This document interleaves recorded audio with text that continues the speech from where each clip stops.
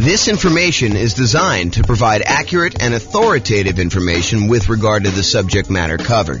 It is offered with the understanding that the presenters are not engaged in rendering legal, accounting, or other professional services.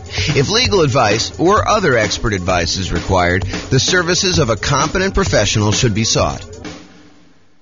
Welcome to the Norman Real Estate Investing and Real Estate Financial Planning Podcast.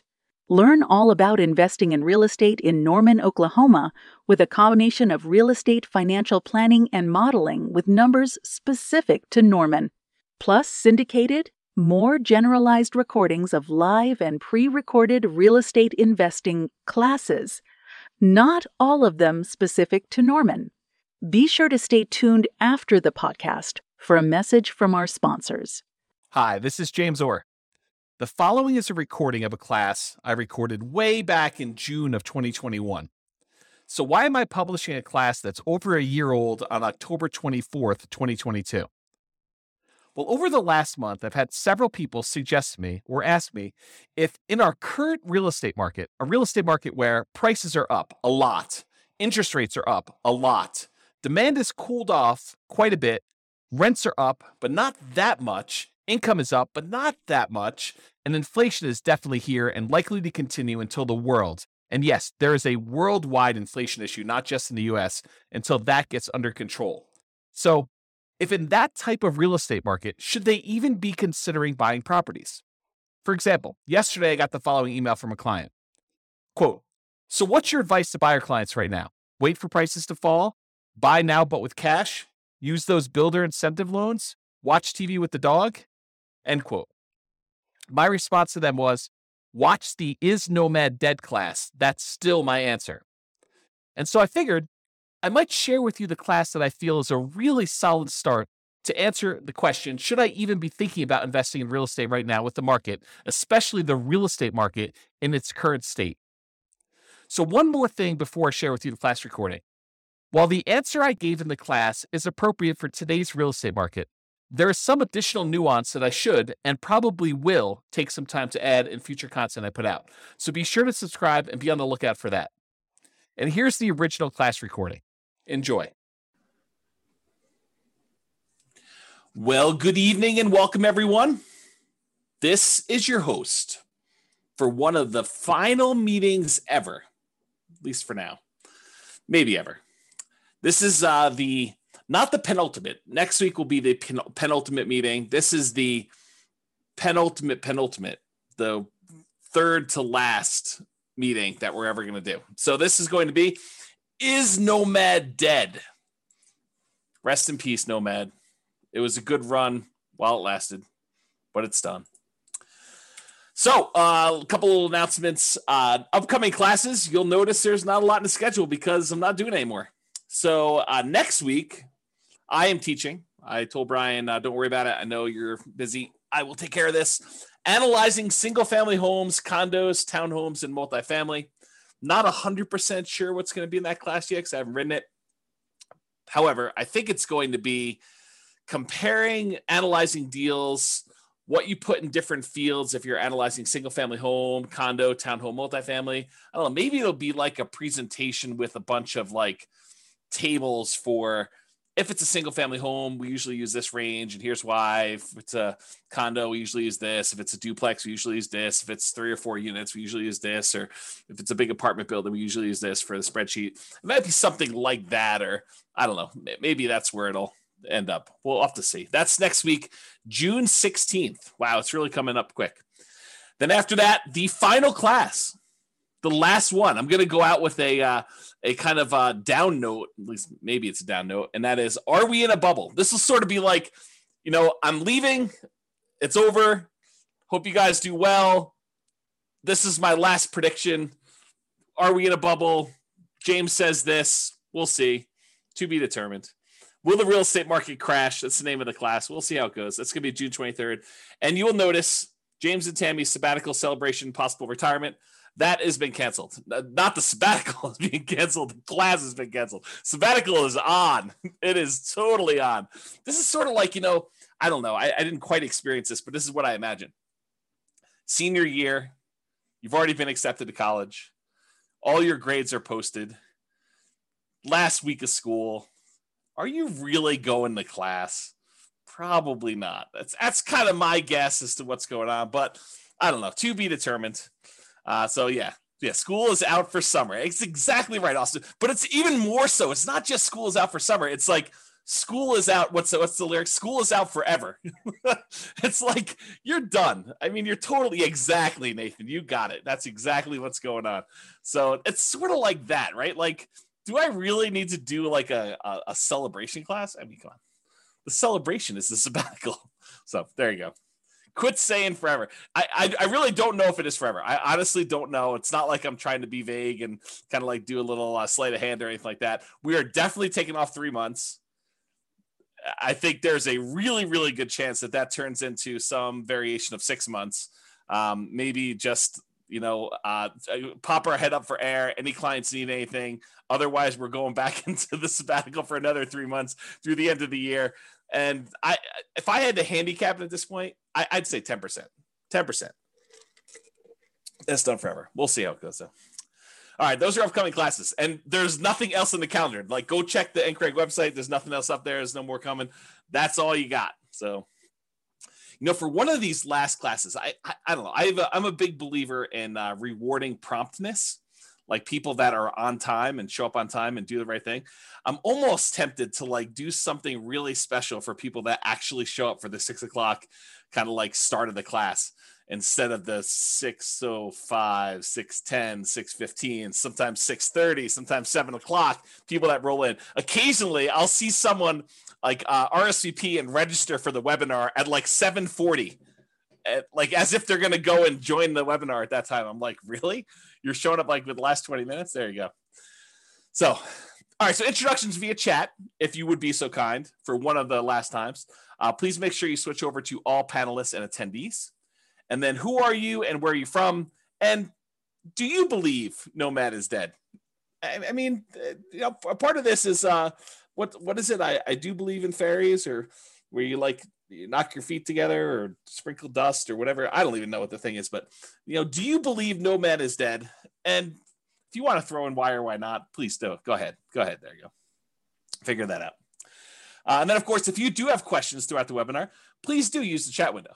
I actually look forward to some questions. I think it's an interesting thing. Keeps it lively, keeps me on my toes.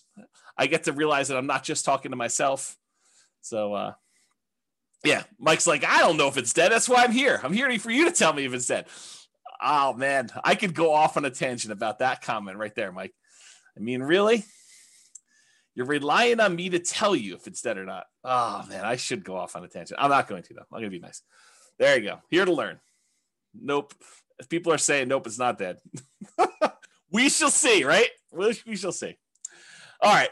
This is my new little warning slide. I like this. There was an attorney that did some continuing education. Tammy sent this over to me and a friend of mine, and I kind of liked it so much I kind of commandeered it. I borrowed it, so it's largely his. So why you should not consider anything I say as advice or even reliable information or education. Oh man, wait to the end to tell you this. Hey, I'm probably not your realtor. For some of you online, I am your realtor, but I'm probably not your realtor for most of you guys. I'm not your attorney. I'm not an accountant. I'm not a CPA. I'm not your advisor. So I'm not doing this. This is not advice for you, like customized or personalized. Facts do vary greatly. So I can tell you something, and it could be absolutely true in this really narrow context, this really narrow kind of like space where it exists. But it could vary a lot depending on who it is and what's going on there. Chances are I don't know what I'm talking about. So there you go. How's that for a disclaimer? Chances are good. I just don't have a freaking clue. I have no idea what I'm talking about. I don't always get good sleep, and I may be fuzzy brained. So there you go. And allergies have kicked in. I don't know if it's allergies have kicked in for you guys, but man, like maybe yesterday or today, it's just rough. Like the allergy is like definitely headachy, fuzzy headed, or maybe it's something else. I don't know. I have to see about that. I'm easily confused. Maybe you are too. So there you go. That's my new disclaimer. Oh, there you go. Oh boy. Okay. Is Nomad dead? I am your host, James Orr, real estate broker, at least for now. There we go. Well, I guess we had some questions. I assume that there are no crazy questions. No, people introducing. That's awesome. You like I've talked this, but are you willing to repeat? Do you recommend calling local banks to ask for their mortgage rate offers? Sabrina, we have an entire class, a 2-hour class on interviewing lenders in order to get rates. And I spent 2 hours answering that question in excruciating detail. The short answer is 3. In general, I recommend you get 3 referrals from people you know and call them all on the same day. And there's details about that. It's not as simple as just call them at will, nilly-willy, all over the place. But there's a 2-hour class on that particular topic. I think if anyone remembers what the title is, it's something like interviewing lenders and estimating rates or something like that. It's good. If anyone remembers what it is, you can share it, and Sabrina can do that. All right, so let's get to some background here. What prompted this class? So over the last several years, and this is not like a unique case, although this particular one was a really nice little special situation for us. There is a neighborhood that if somebody told me, hey, listen, I'm a nomad and I want a nomad in Fort Collins or Northern Colorado, and they said to me, is there, where are the deals? And we would refer them to this one particular neighborhood. I mean, there's other options too, but this was like we used to sort of Tammy doesn't use this term, but I sort of considered it our own little personal honeypot. It's like, somebody wants to kind of buy a house, this is like a really good little deal, a good neighborhood that was good for nomads. We knew the rent ratios, we knew the prices, and the builders were reasonable, prices were good. And I thought the location was good and kind of like how things were there. So I'm gonna share with you some numbers from a particular client, and I sort of rounded and stuff like that. And I happened to talk to this client today, and I told them, you're going to be famous. I'm not going to mention you by name, but it's all about you. And there's other clients that they could literally be thinking this is about them. Had I not told you that I talked to this person today and told them they were going to be famous, because there were more than one client that did this neighborhood and did multiple properties in there.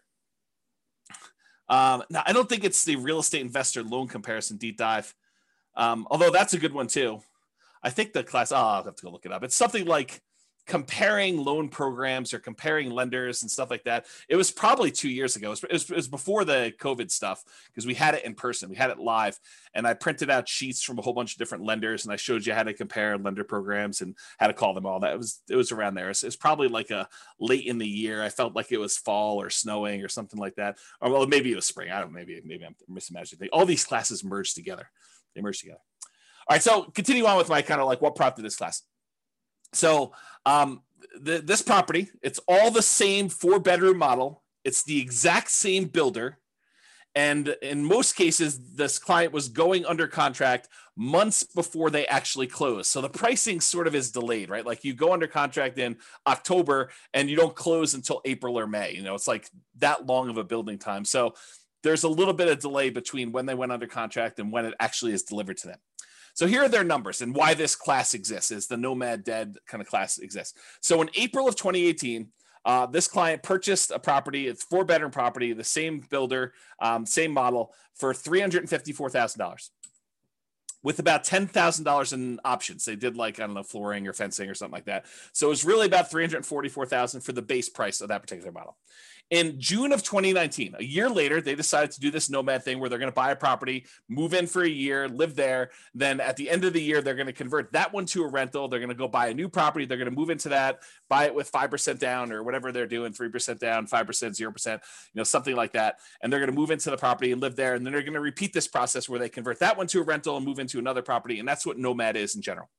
So in June of 2019, the client purchased the exact same model from the exact same builder in the exact same neighborhood for $360,000. And this one had about $3,000 in options. So it was about $357,000 for the base price.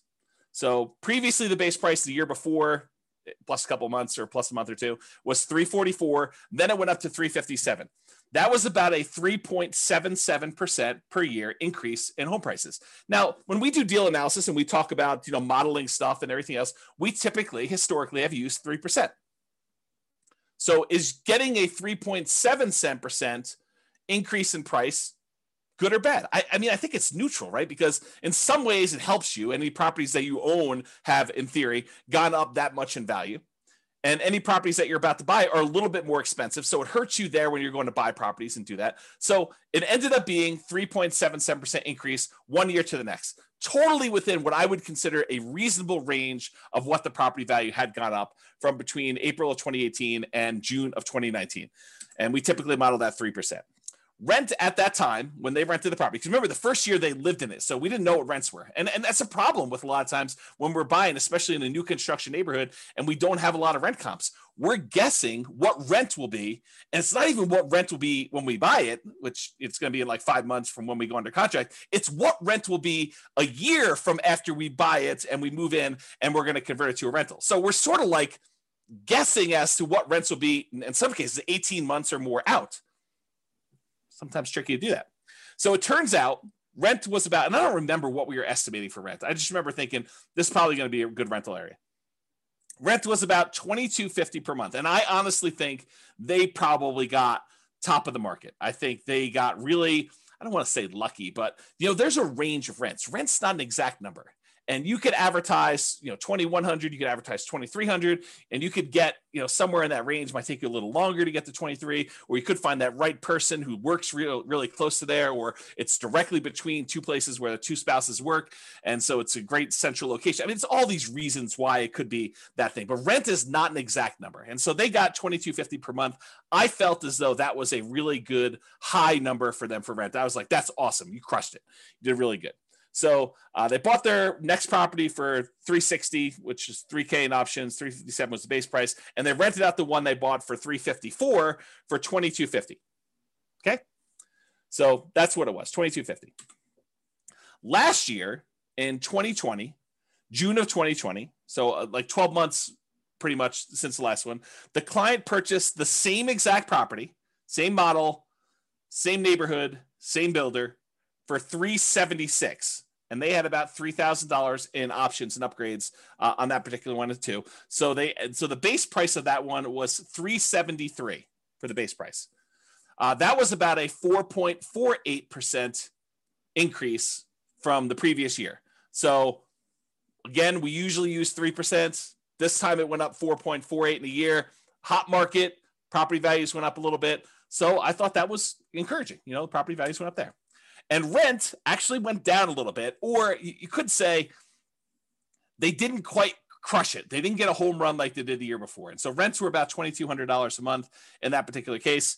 So that's what we got. And I should also point out, I don't know if every single data point for this particular example is the same client, because for some of the rents, I have multiple clients in that neighborhood and they're all doing like a nomadish thing.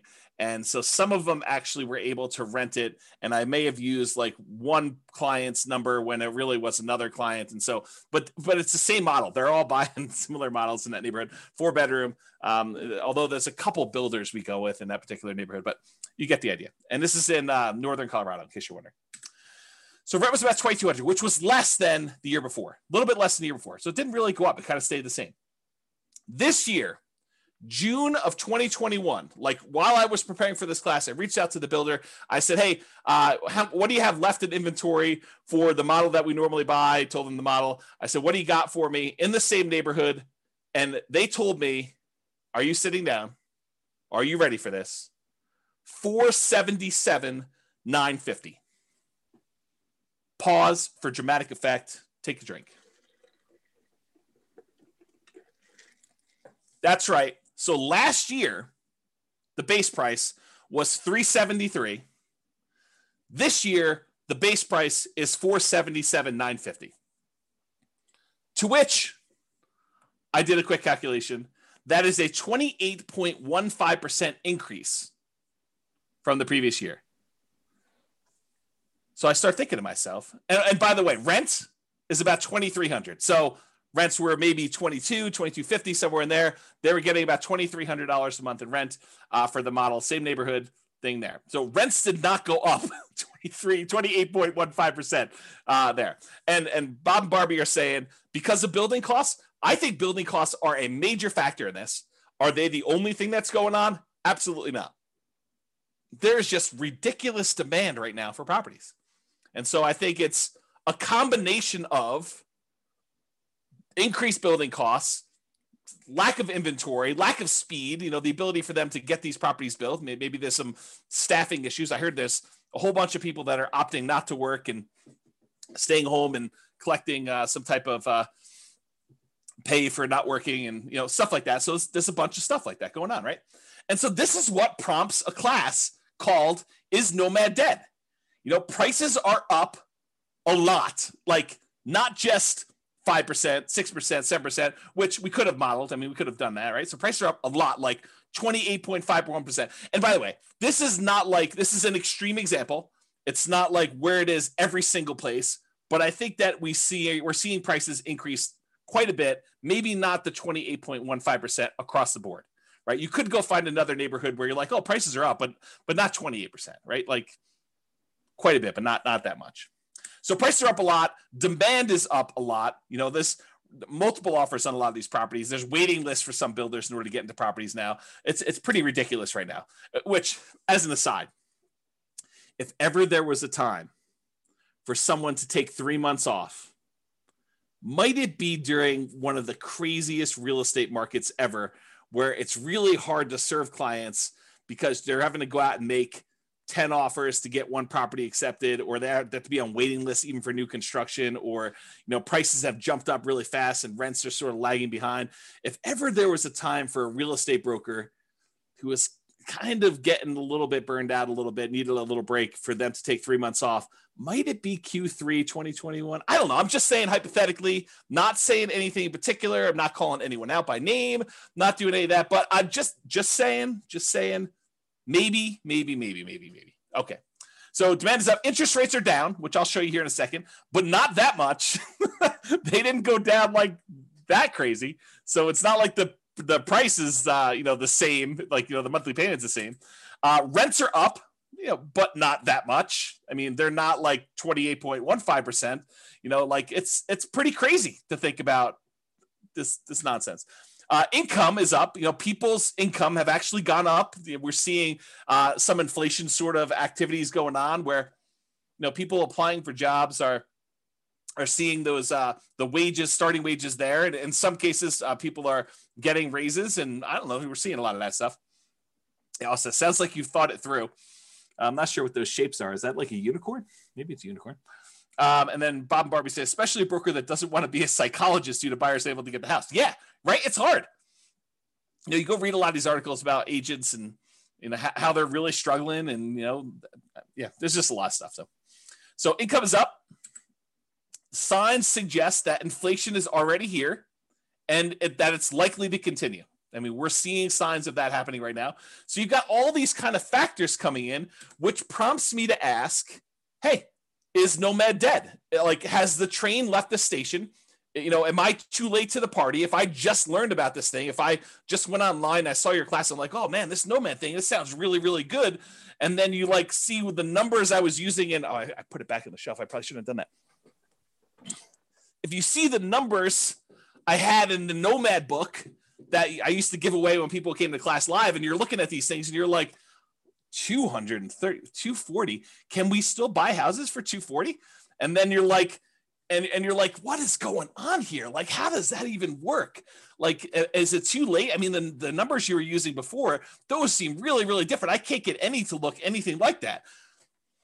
Begs you to ask, is Nomad dead? Am I too late? Is this like even going to happen for me? Should I even bother? Or are you like, oh, it always happens to me. I find out about something. Had I only been buying properties like this particular client of James, the property he bought for $354, once these ones sell for $477, those become comparable sales to show that that's probably the new value for someone trying to buy a property. It's about that when the new ones become comparables for the ones that they bought, 3 years ago, whatever it is, for $354. So what is the difference in price between that? Is that like $120,000?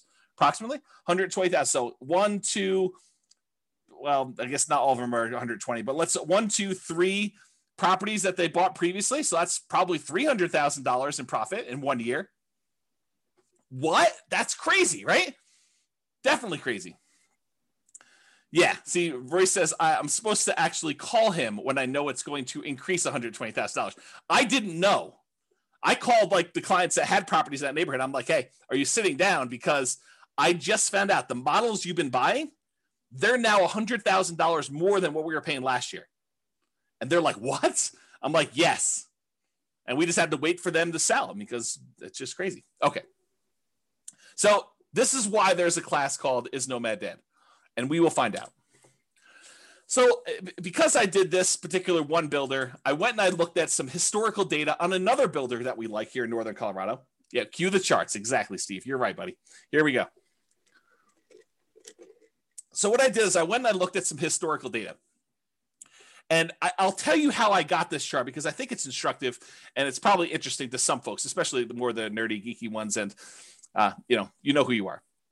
So what I did is instead of actually going back and trying to pick out exactly one, this particular model that we happen to like buying, it's a 4-bedroom property by a new construction, by a builder that does new construction in Northern Colorado.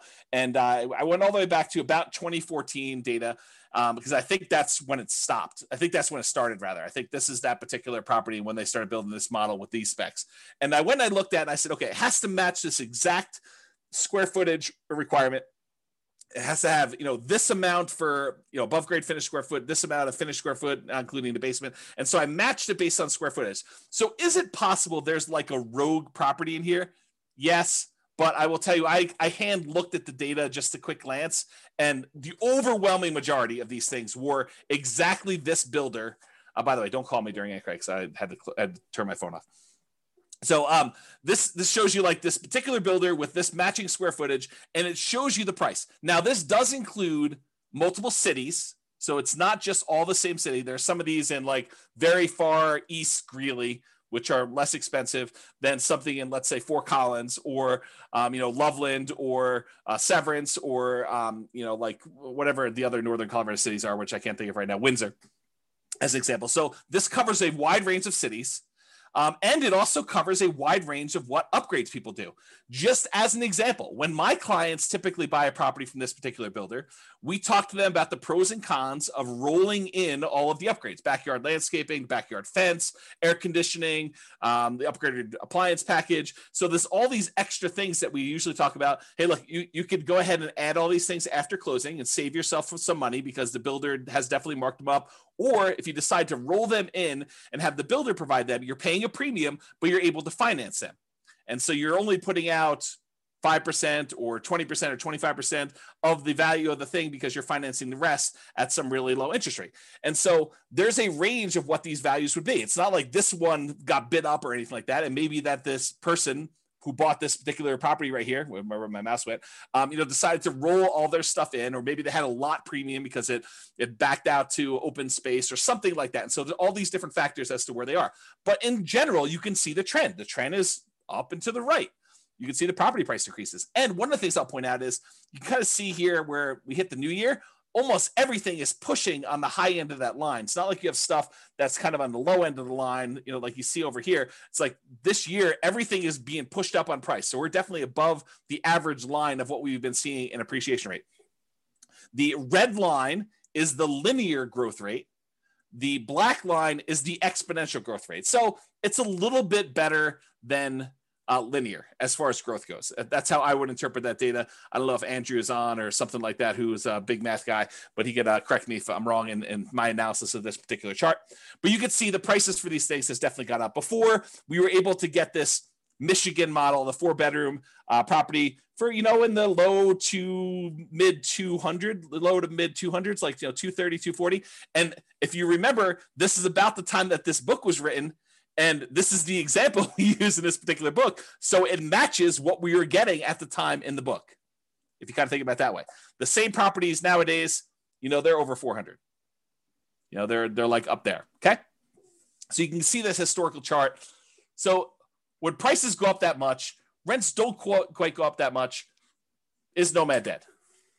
All right, so I'm going to do some comparisons, because I think that's what you want to know, right? You're like, hey, listen, I read the 2015, the original Nomad book, and the numbers are not what they are today. Yeah, no joke, right? So let's go think about Nomad then and now. Here they are.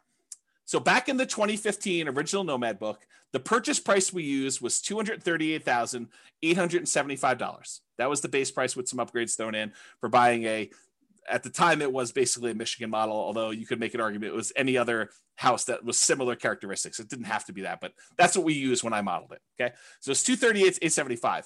The purchase price today for that same model with the same upgrades, $437,375. Now,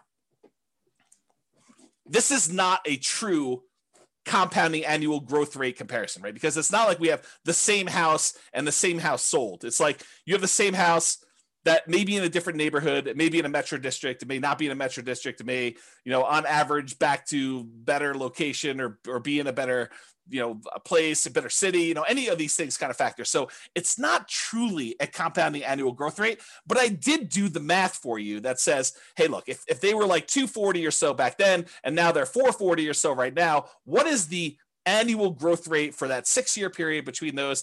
Turns out the growth rate for those properties during that time was about 10.61% per year, compounding annual growth rate. Craziness. Okay. So we were estimating 3%. So when properties do better than that, it helps you for all the properties that you own. It hurts you because you're buying more expensive properties as you're moving forward. So it helps and hurts depending on where you are in the process. Now, back then, in 2015, the interest rate we used when we did our deal analysis in the book was 4.5%. And we talked about using a lender-paid PMI, private mortgage insurance. Go watch the whole 2-hour class on private mortgage insurance. I'm not going to cover it here in detail, but basically the lender increases the rate slightly. And instead of charging you a monthly PMI payment, it's included in the interest rate. Okay. So that was a 4.5% lender-paid PMI rate, the overall interest rate, with 5% down. Today, maybe not today, but when I did the comparing loans class, I called to the lender. We did a whole spreadsheet on this. The interest rate was 3.625% with lender paid PMI with 5% down. So it was 4.5. Now it's 3.625. So that actually got better. That might help us, right? Steven or Stefan says, where do we watch the older videos? You're in a really weird spot because I'm like shutting everything down for going to thing. Right now, though, you could probably still watch like 100 of them. By watch, I mean listen, on the podcast. But I would go download them tonight. Like while you're here, go download them because I am this close to actually shutting everything down and pulling everything off the podcast too. So go download what you want. You can actually go subscribe to it and then click download on all of them. They'll stay on your phone even if I delete them, is my understanding. And then go listen to the ones you want there. If somebody wants to put the thing on there, I think it's Nomad Real Estate Investing Podcast. But if someone happens to have the link and is willing to be nice to Steven, you can put them on there. Okay, so I'll continue with the class up. So interest rates were worse, 4.5. Now they're better, 3.625. And then the estimated principal, interest, taxes, insurance, that's PITI, plus the HOA, plus the PMI. If you add up all of those things as the monthly cost, before in 2015, when we did the book, it was $13.88 and a penny. I just went back and I recreated the calculations and I figured out what the payment was. $13.88, round up, called $1,400, about $1,400 for the payment then. Today, to buy the same house, $440,000 approximately at the new 3.625% interest rate, the payment is about $2,306. Wow, my phone is blowing up tonight. Not sure. Maybe people think I'm already on sabbatical. I'm not teaching class anymore.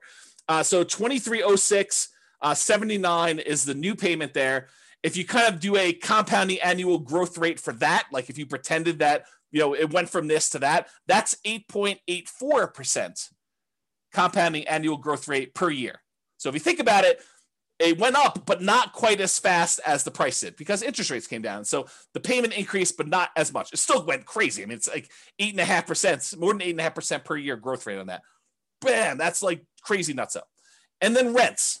Rents went from, back when we wrote the book, we were getting $1,545 a month in rent on those things. $1,545, as if you can rent the property for $1,545 now. It's like, I don't know, the market's crazy. So $1,545 a month was back then. Nowadays, that same model is probably in the ballpark, depending on what neighborhood it is and kind of what's going on there, about $2,200 a month. That's a 6.07% fake compounding annual growth rate because it's really not the same thing. And so doing that it's not a good comparison, but it's a comparison because you can see like how fast these things grew compared to each other, right? So the price went up the most, grew the fastest. The actual payment amount grew the second fastest, and rents lagged. Rents did not go up as much as prices went up, nor as quickly as the payment actually went up to do that. Okay, Franklin, thank you for posting those podcast links there. I appreciate that. That's for you, Stephen. And then Steve says rents are lagging. Annual takes time to adjust up.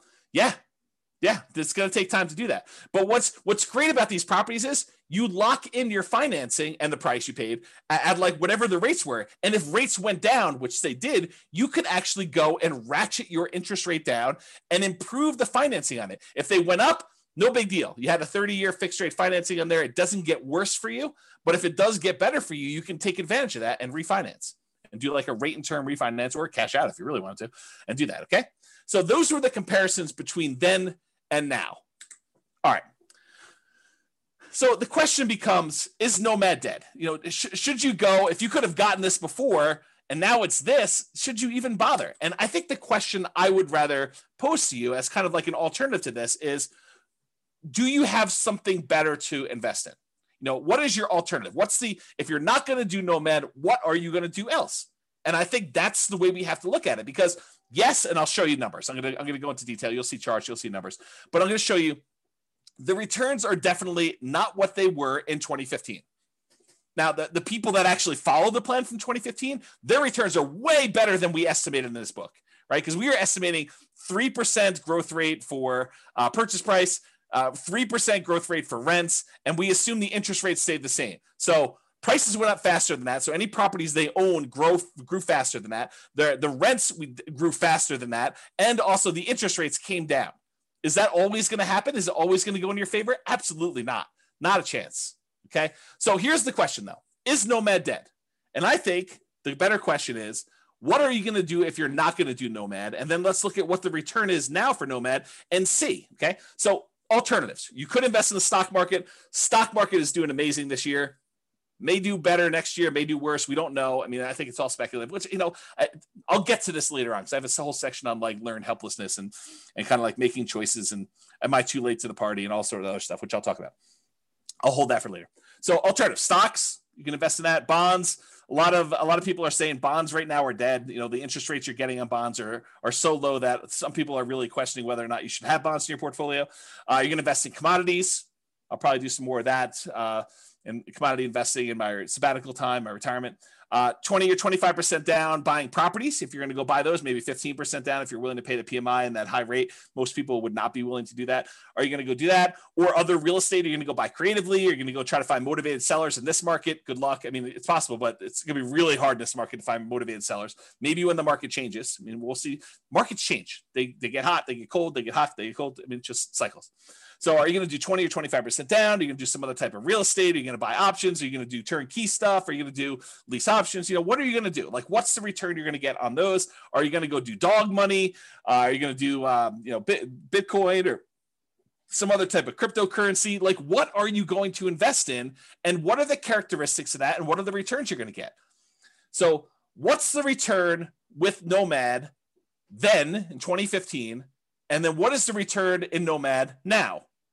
And I'm not going to use the like crazy returns we saw. I'm going to use what we estimated the returns were going to be, that 3% slow and steady growth rate. Because if I go back to 2015 and I use some ridiculously high, 10% return year, it's going to look crazy. It's going to look awesome.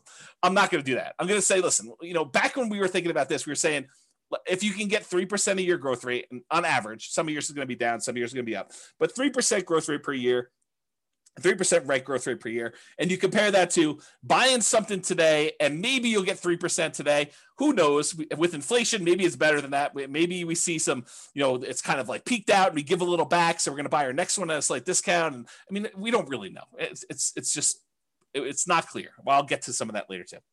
So if you compare what you can get now, maybe to what you had before, or what you can get with the other options you're thinking about today, what are the returns you're going to get in stocks or bonds or commodities or whatever else you're going to invest in? What are your choices there? And does it make sense for you to do Nomad? And then you can determine, is Nomad dead or not for you based on your specific situation? Okay.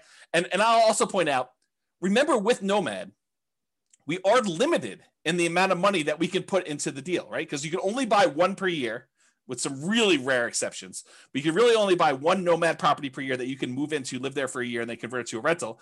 And most of the time, we're opting to put 5% down and not more, because if we put more, we tend to actually lower the overall return because we're less leveraged.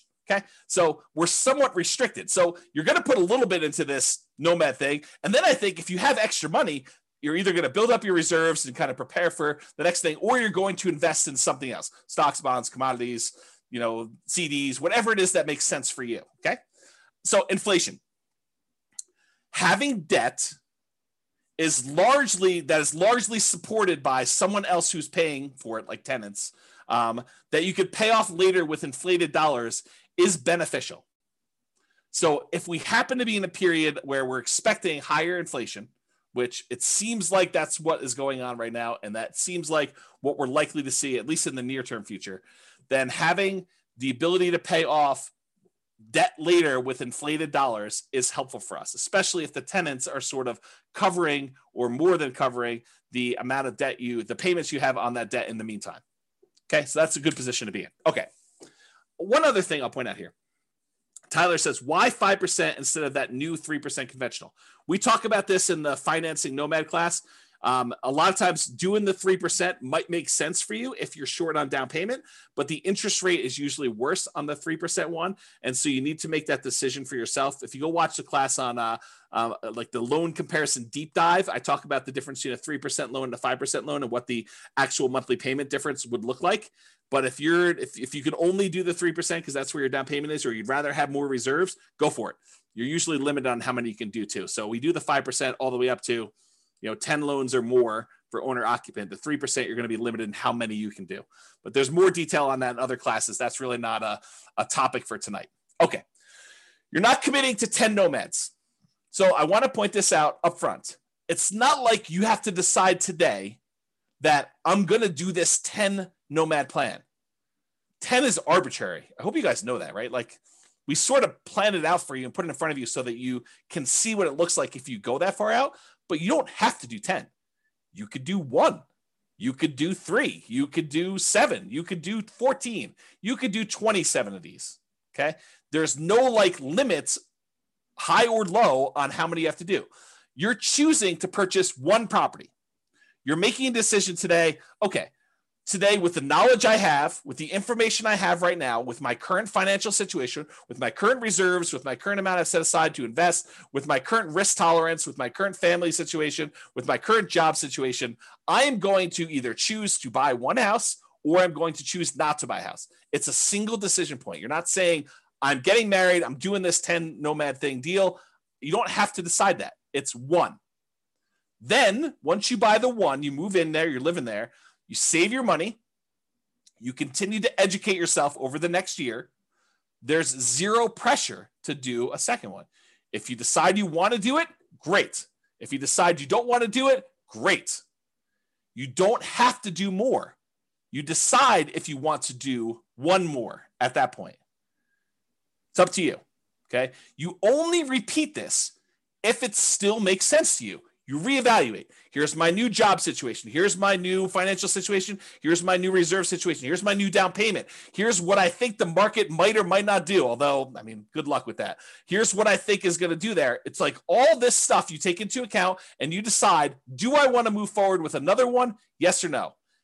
If it makes sense, you do another one. Yeah. Roy says, speak for yourself. Those numbers say buy 10, obviously. Right. And I think there's a case to be made that you'll get to the next point and you'll be like, what are my options? What else can I invest in? Oh, this Nomad thing is the best returning investment I could possibly make. I'm going to choose to do that. But you need to decide that on your own. There are no promises being made. There's no guarantees in life, period. Okay. So I personally think there is power in making good decisions repeatedly. Think about good habits. I'm a bad example of this, but eating good, healthy food every day, getting good regular exercise, investing in long-term relationships, all those things, the good habits that you put in and make, compounding effects over time, I think you're rewarded for that. but you can get feedback through the Nomad process and other things. But you can get feedback on the Nomad thing, and you can make better distinctions, and you can improve your decision-making over time. So next year, you may say, this 2-bedroom property I bought in, the right over the border in Wyoming wasn't the best investment for me. Maybe I'll do a 3-bedroom or 4-bedroom, or maybe I'll come a little bit south into northern Colorado or whatever it is. So you go and you kind of like evaluate whatever that is for you, and you make better distinctions and you make better decisions over time. Does that mean that you are automatically going to make better decisions? No, but you'll make different decisions and you'll say, oh, that was even worse than what I tried before. I should do something different next time, which we'll talk about more when we talk about learned helplessness. Okay. So there you go. So let's take a look at this cash flow power meter, 2015, then and now in 2021. There's a whole class on the cash flow power meter where I explain to you what's going on here, but this shows you a relative measure of how good the cash flow is on a particular property we're considering. And back in 2015, we were right in the middle. This little black line here shows that you were right in the middle where you would have positive cash flow only if you took into account the cash flow from depreciation, the actual tax benefits of owning that property. Otherwise, it would be slightly negative cash flow. That's what having it in this yellow section means. It means that if you take into account the cash flow from depreciation, the tax benefits of owning the rental property, then this would be slightly positive with cash flow if you take that into account. Otherwise, it's negative. In 2021, even if you take into account the cash flow from depreciation, it's negative with 5% down.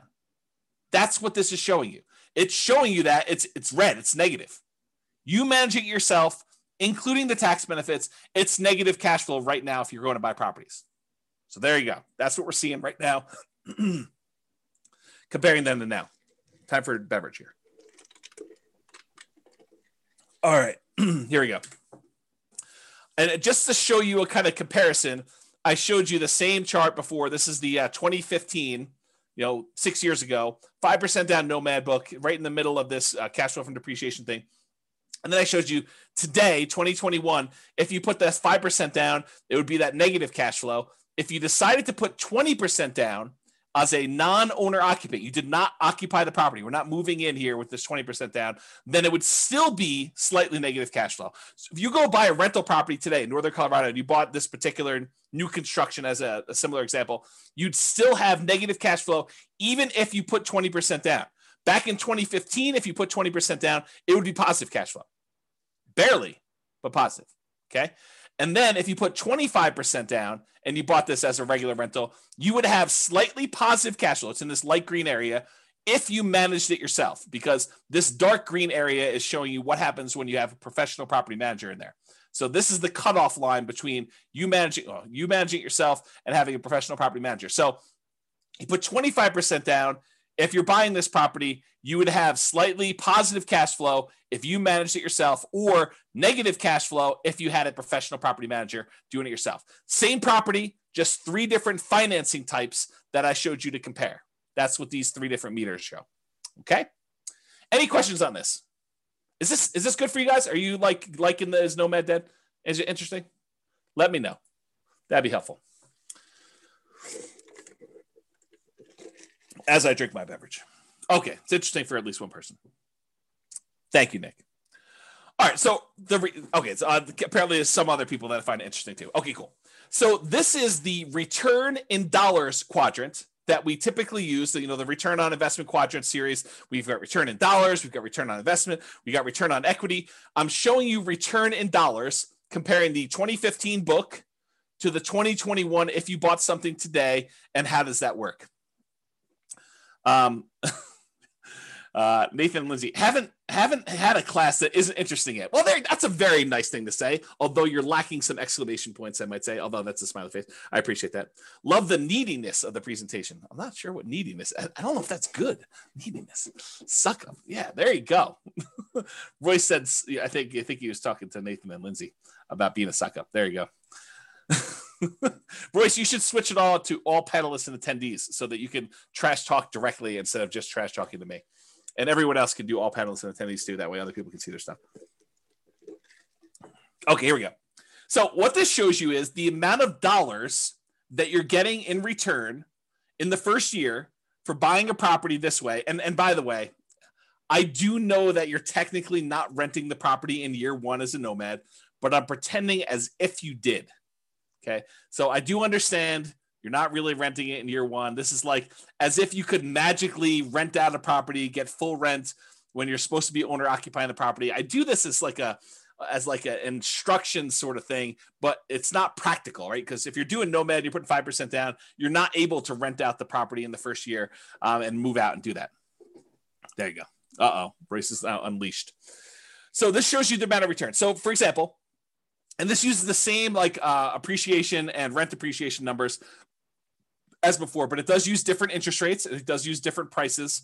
And the denominator is different because and there's no denominator in this, so it's just return dollars. But we return on investment, the denominator changes because it's 5% of the lower price house or 5% of the higher price house. All right, so in 2015, the appreciation would be $7,166 if we had 3% growth on whatever that was, 240. So it shows you 7,166. On 2021, the dollar amount of your appreciation is much higher. Why? Because you bought a much more expensive house and it still went up 3%. So it went up $13,121. So from a sheer dollars in the bank perspective, it's better to have bought today than it was to buy 5 years ago. Kind of crazy to think about that. Cash flow was slightly ugly before, negative 471. It's really ugly now, negative $4,634 for the year. So that's like negative $400 a month. So beyond the 5% down, you also need to make up that negative cash flow when you go to rent it out. Although it is offset by these tax benefits, because this is your cash flow from depreciation. Basically, it's the gross depreciation amount on just the building, not including the land, multiplied by your effective tax rate, which is just an estimate of your approximate savings you'd get by having this property and getting tax benefit from it. Okay. So in this case, the difference between these two is the actual amount of cash flow you need to come out of pocket at the end of the year when you included your tax benefits and also the cash flow you had to put out there. So 2028 is offset by this. So it's like $250 a month or 200 and something dollars a month is how much negative cash flow you had there. Where here, we showed you this before, when you took into account your tax benefits from 2015 and the negative cash flow, you were still slightly positive. That's what we showed before when we talked about cash flow power meter. Okay. And then the debt pay down, you paid down $3,661 back in 2015. The amount of principal you paid down on that loan over the course of that first year. Now you're paying down $7,806. It's a combination of two things as to why this is higher. Number one, the property is more expensive, but number two, your interest rate is better too. And you pay down more principal with a lower interest rate. Okay. So those are the two reasons. So back then, when you bought a Nomad property, we expected to do about $11,464 total for the year. Now we're expecting $18,321. So you end up doing larger dollar amounts today than you did back then. That's good in general. Here is the return on investment numbers. So we take the same dollar amounts we just had here. Now we're dividing through by the actual down payment amount, the 5% plus the closing costs. And so now we got about a 50% appreciation rate. So $7,000 must have been about $14,000 plus closing costs, down payment plus closing costs in order to get here. So it's about a 50% return from appreciation back in 2015. It's the same here today because we're assuming it's 3%. So it works out to be the same, right? Cash flow was about negative 3.28 before. Now it's negative 17.66. That's ugly. Maybe Nomad is dead. We'll see. Debt paydown was about 25.54%. Now it's better. Your debt paydown is actually improved because your interest rate's a little bit better. Is 29.74% is your return from debt paydown. And then your tax benefits are the same. So the overall return on investment when we used to do this back in 2015 was 79.99%. That's pretty amazing. What's the return on investment now? Oh, it's only 69.81. Boo-hoo, right? How bad is it to get almost 70% return on your money? Right? I mean, that's like the crazy thing. And that's why we're thinking, is Nomad dead? Well, if you could go and get a return that exceeds 70% somewhere else with similar risk characteristics, because you got to take into account risk. Real estate risk is very different than, stock market risk or something else like that. But is this risk similar? And can you beat a 70% return? Maybe, maybe not. It's up to you to decide. Okay. So it was 80. Now it's almost 70.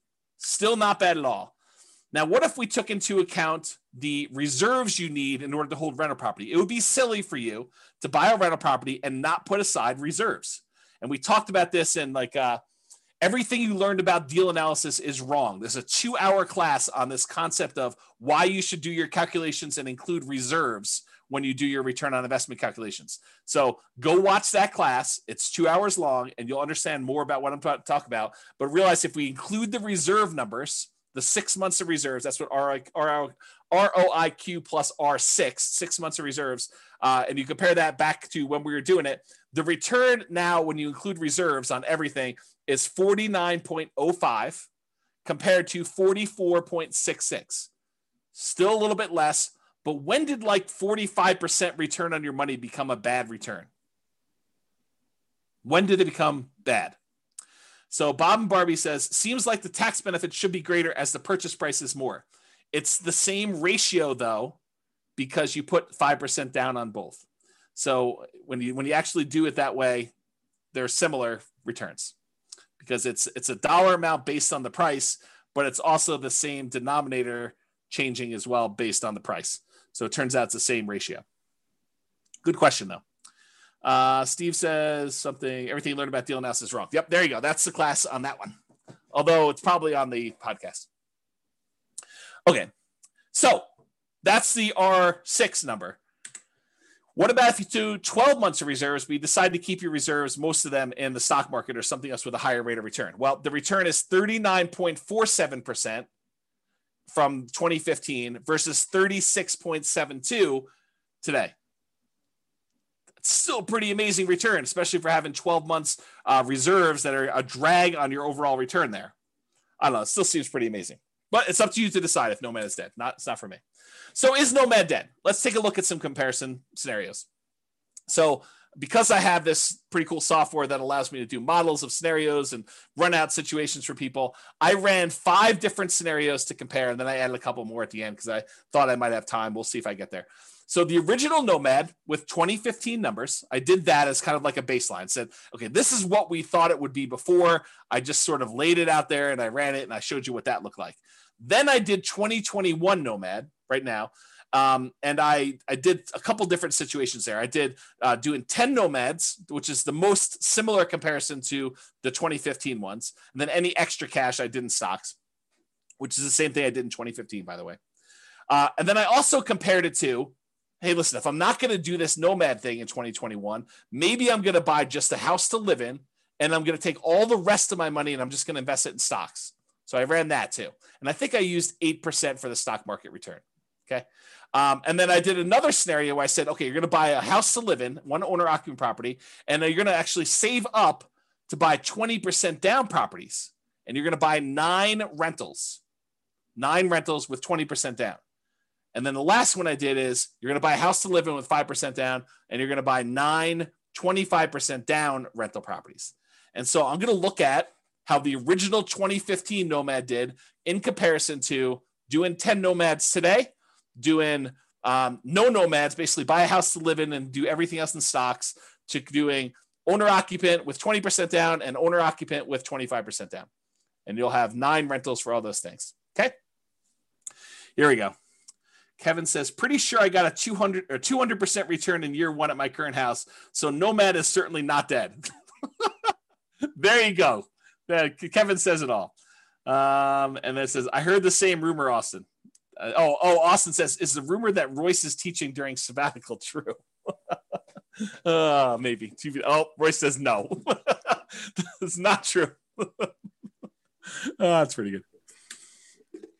All right. So rather than build up any more suspense here, I will show you what the numbers suggest. So yes, it is true. 2015 Nomad was amazing.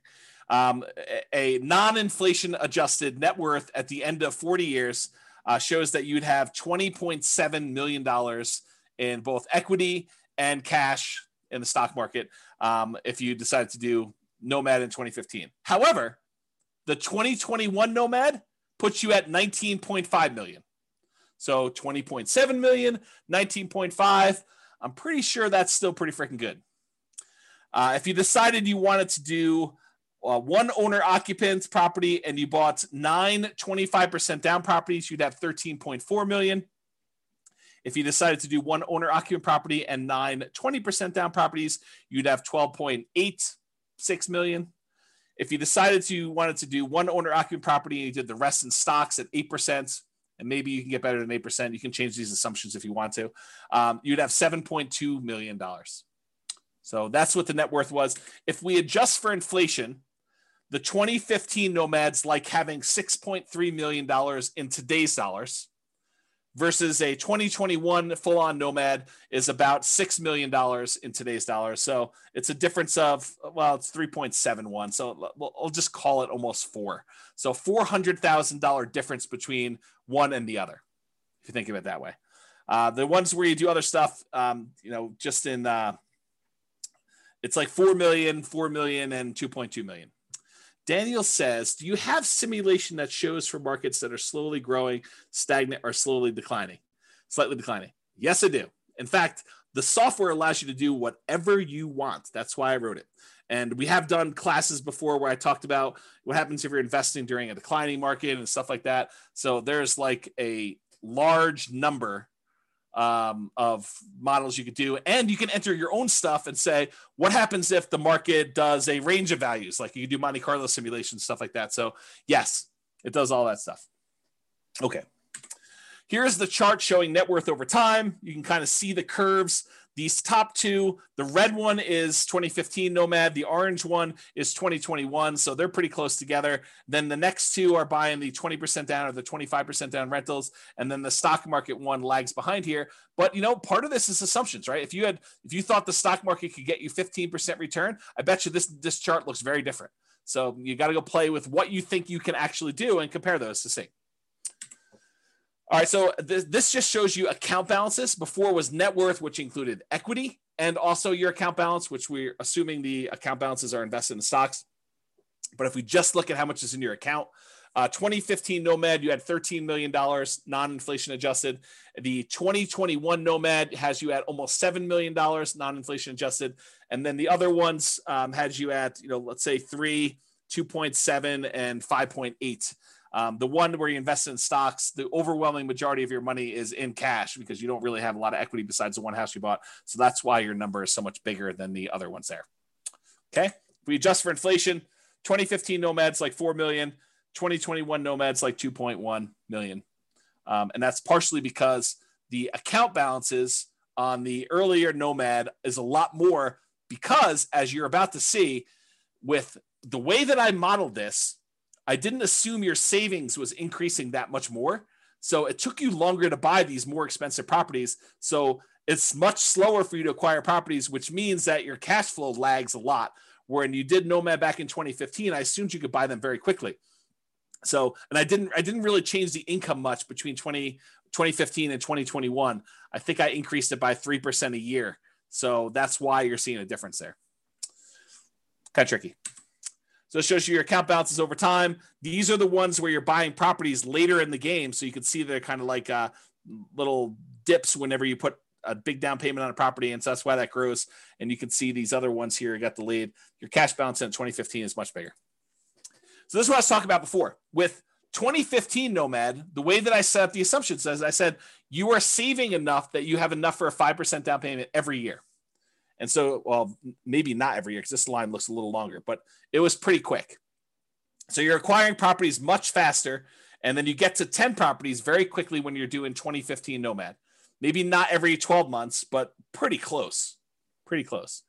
However, when you did 2021 Nomad, I assume that it took you a lot longer to save up for those 5% downs because I think for a lot of folks, it will take them longer. They're not able to do every 12 months. Now, if you have a great income, you have a great job, or you have money set aside and you have the ability to do this every 12 months on the 12 months, it's going to look a lot better than this.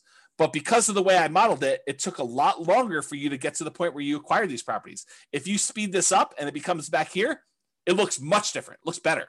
Okay. Now, these other ones is buying 20% and 25% down. It takes you a lot longer to save up 20% or 25% with the same income and same savings rate than it did for you to do the Nomad. That's one of the benefits of doing Nomad. is that you can acquire properties earlier because you don't have to save up 20% down plus reserves or 25% down plus reserves. You only have to save up 5% down plus reserves in order to be able to start acquiring your properties. Okay? And then this other one, you basically bought one property and you lived there and you had stocks. So you bought no other properties. That's the one with just stocks. Any questions on this? Am I going too fast? Am I going too slow? Just want to make sure we're covering it, but I don't want to bore you either. Well, let me know. I'll continue on in the meantime. All right, good. All right, so this is that chart that shows you what phase of financial independence. If you guys came to last week's class, I think it was last week's class. Was it last week's class? I went over the stages and phases of financial independence, retiring early, and I covered all those. Well, if it wasn't, it was recently. Yeah. So, and so basically it shows you what phase you're in. And with 2015 Nomad, you get to phase 2 pretty quickly, the earliest. Then you actually get to phase 3, and you eventually get to phase 4 in your, before your 40 years is up. With the one where you're doing 2021, since it takes you a lot longer to start acquiring the properties because your savings rate isn't enough to get you to do it really, really quickly, because I handicapped it by showing you a reasonable savings rate, the same savings rate you had before for the 2015 one. Then you barely get into phase 2 where you have enough for lean fire, and you do eventually get into phase 3, but you never make it to phase 4 in that 40-year time period. And with the other ones, you don't even make it into phase 3. You barely make it into phase 2 with these other guys. Okay, and that's the 20% down and the 25% down and the stock one. Okay, you do make it there. And in case it's hard to read when you actually made it, this is the same chart, but it's showing you how many months it took to go into phase 2. So reaching that first goal of getting out of phase 1, working toward your minimum target monthly income till you have enough where you can actually fire. It's lean fire, but it's fire. And so how long does it take you to get there? This is like how long it takes you to get to lean fire. With the 2015 Nomad, it's 242 months. With the 2021 Nomad, it's 357 months.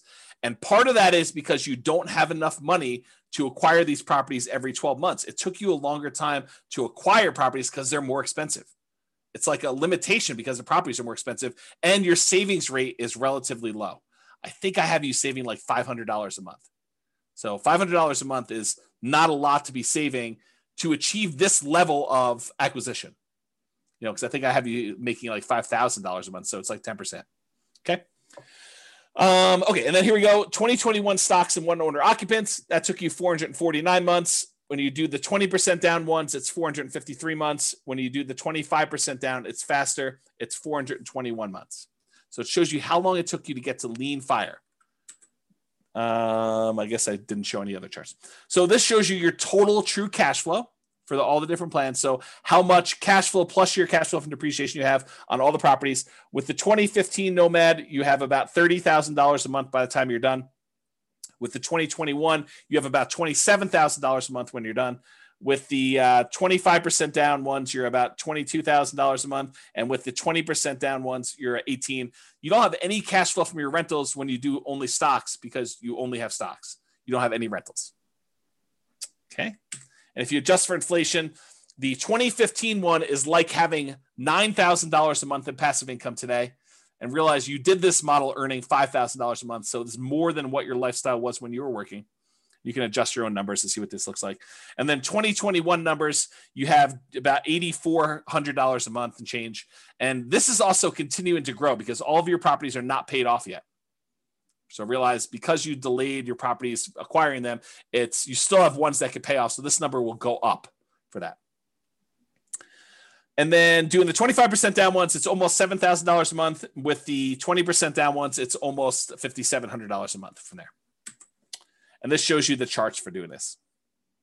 These little blips are when you buy a property and you have 1 month where you do not have to pay your mortgage. That first month where you acquire property, there's a delay and you having to pay that mortgage. So you have a little blip, and that's what those little blippy lines are for. You don't have it when you do the owner occupant because you're not a rental when you buy the property. So you don't have the extra income. Okay, so it shows you those. See that over time. It's the same numbers from before. All I did is I showed you it over time. Then this is a deceiving chart. It's deceptive. It's really deceptive. Actually, I almost contemplated not including it, but I wanted to show you because you're looking at this. This shows you the cumulative, the sum of all the negative cash flows you've had on your property.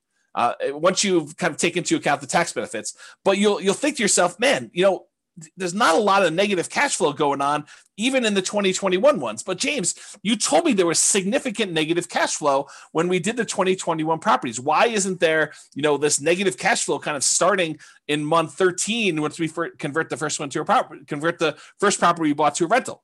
And the reason is because it took us a long time to be able to buy the next property, to save up enough money to buy the second property so that we didn't have this negative cash flow for a long time.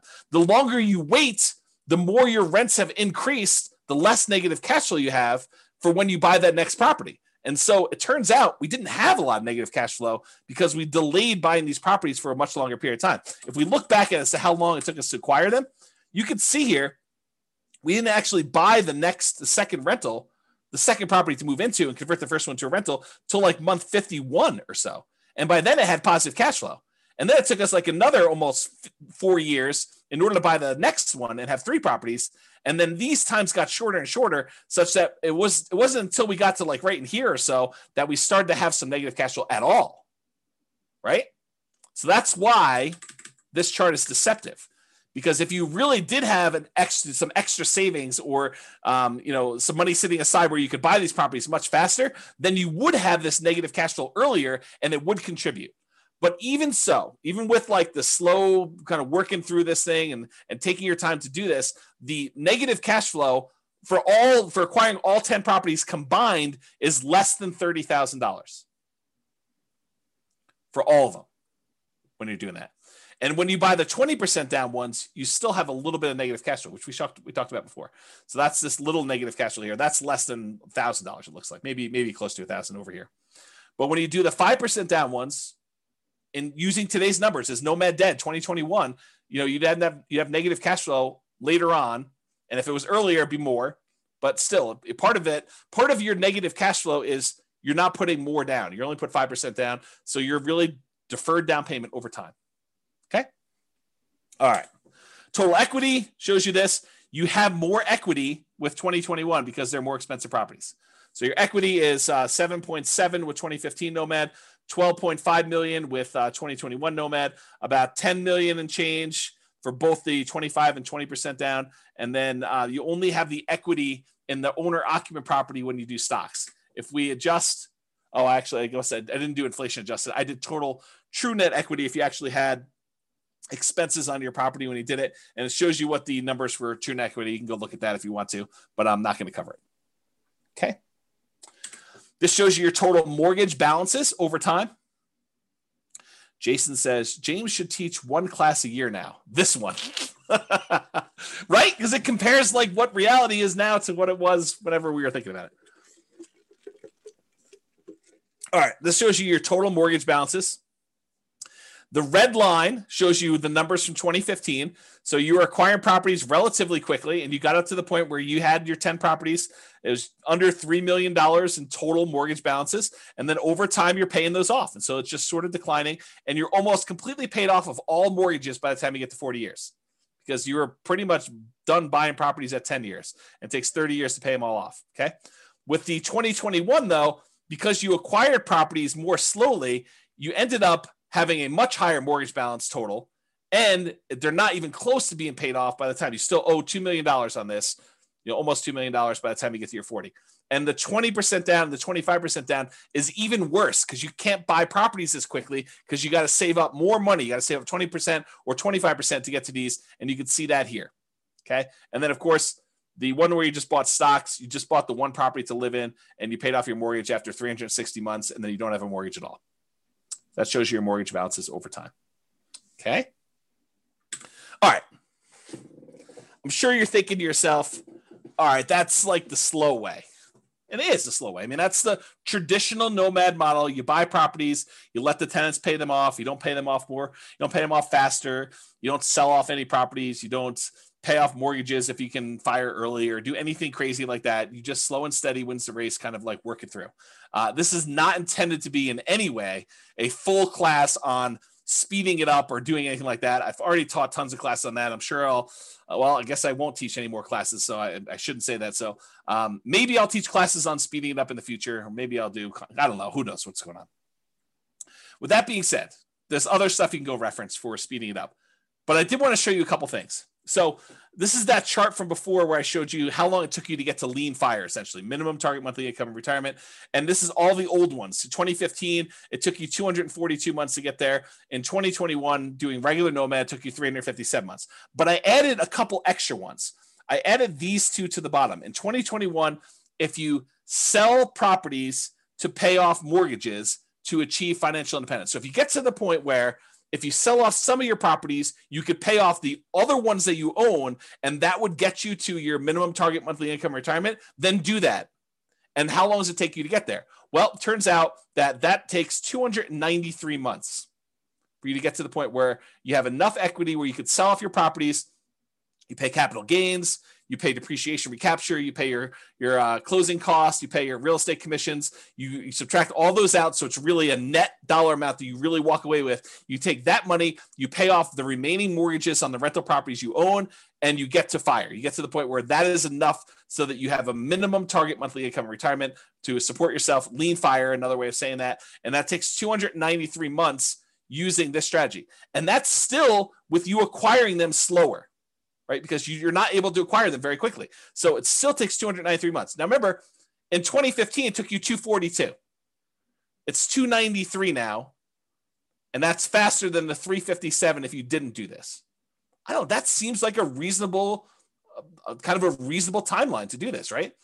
For saving basically 10% of your income. I don't know. That seems pretty good to me.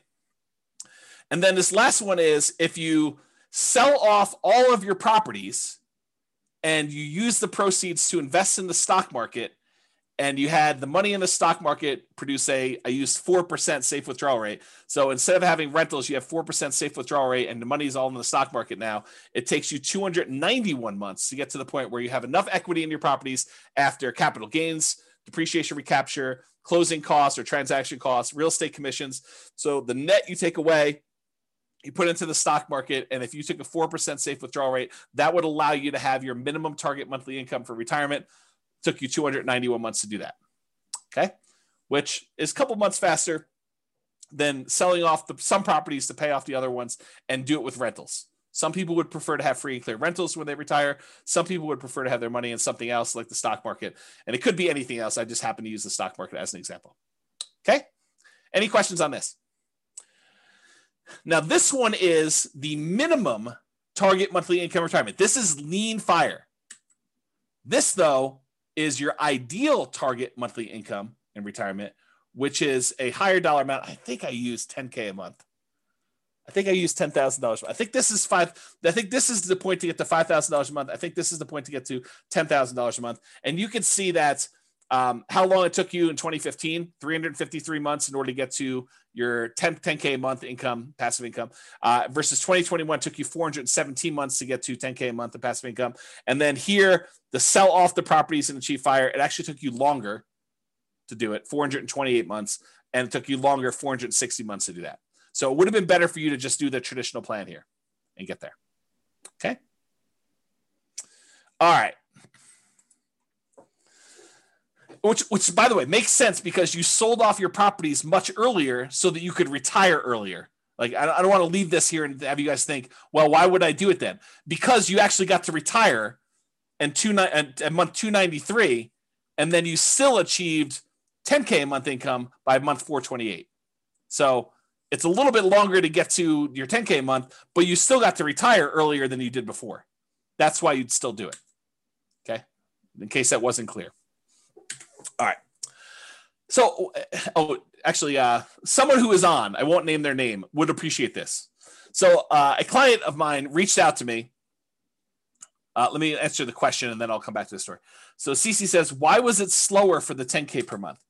Because it took you longer. It took you this much time in order to get to the point where you had $10,000 a month coming in. This is the amount of time it took you to get to $5,000 a month coming in. So you got here, and then you still need to go a long ways to get to 5K a month more. And so that's why it took longer to get there. If it's not clear, ask me at the end for questions. We can talk about some more. All right. So I had a client reach out to me, and they had said, hey, I always was interested in these, condos in Heather Ridge. It's a certain neighborhood in Fort Collins, kind of a lower price condo, a very inexpensive condo in Northern Colorado. And so I thought to myself, why not show what these lower price condos are in Northern Colorado? Because, some people are scared away. They're like, man, I don't know. I can't afford, income wise, a $440,000 property, James. I don't know. Maybe I'm crazy, but I can't do it. No worries. So here's lower price Nomad, right? So there were 9 condos listed or sold in Fort Collins, in Heather Ridge in 2021, in the last 6 months of this year, in what probably is the hottest, craziest market I think I've ever seen. There were 6 properties that were for sale. The 1-bedroom version sold between $163,000 and $180,000. A lot more reasonable, even more reasonable than the 2015 Nomad book. The 2 bedrooms sold between $210,000 and $225,000. Still less expensive than this. And so here are the return on investment quadrants. I think this is the 1-bedroom one. This is the 2-bedroom one. I just did Brian's spreadsheet to kind of show that. And so you could see this is the appreciation. This is the appreciation. This is the cash flow numbers. It's still negative cash flow. This doesn't solve your negative cash flow issue because the rents we're getting on these is commensurate with a 1-bedroom or a 2-bedroom. Okay. So the cash flow is still negative, but it's a lot less for you to get in. It's 5% of these prices instead of 5% of 440 to do it. Okay. So I guess what I'll talk about this is, and the overall return, I'll do that and I'll talk about what I want to talk about. So the overall return was 45.3, still pretty good. And this return was 50.7. Not bad at all. And so what I was going to say is this, right? And this sort of relates to what's coming about the learned helplessness, but I'll say it here and then maybe I'll give you a break and I'll come back a little firmer, a little harsher, a little bit more direct later on when I talk about learned helplessness and some of these things. So here's what I'll say. Start where you are. If you're in the income or down payment savings or whatever it is, where Heather Ridge is what makes sense for you based on where our market is, then start here. Don't decide not to do anything or get frozen because you can't do these $440,000 new construction properties. Do what you can. Now you may say to me, but James, I don't want a 1-bedroom property. I don't want a 2-bedroom property. I really want a 6-bedroom property with a swimming pool and horses and 3 acres on Mountain Avenue in Fort Collins. And it has to be all brick and have like character and be on the National Historic kind of like property thing, and I want to pay less than $100,000 for that. Yeah. See, start where you are. You can want all these other things, but if that's not what you can afford, then that's not what you can afford. So do what you can. And if it means making a decision to live in a property that's, $180,000 or $225,000 or whatever it is, in order to start down the road of achieving your goals, then you do that. So that's what I would say. Kevin says he sold off houses to reach a minimum retirement income. Then you're limping into the ideal income limit. That's correct. Yep. That's another way of saying it, Kevin. Yep. You're right. Okay. So why Nomad? And I should be clear. I did include examples of 20% down and 25% down. I didn't do like all the creative financing stuff or all these different alternative investing strategies, but a lot of what I said tonight could be just as easily applied to any other real estate investing strategy. The fact that property values went up and interest rates went down and rents didn't go up quite as much. A lot of what I've been saying applies to all these other strategies, 20% down, 25% down, 30% down, buying properties all cash. Like the same stuff applies. Okay. But why Nomad in particular? Well, one of the reasons we tend to look at Nomad is it's a lower amount of down payment needed to get started than many other real estate investing strategies. So with a lot of other strategies, you need 20% down or 25% down. If you only need to save up 5% in order to start acquiring properties, that happens a lot faster.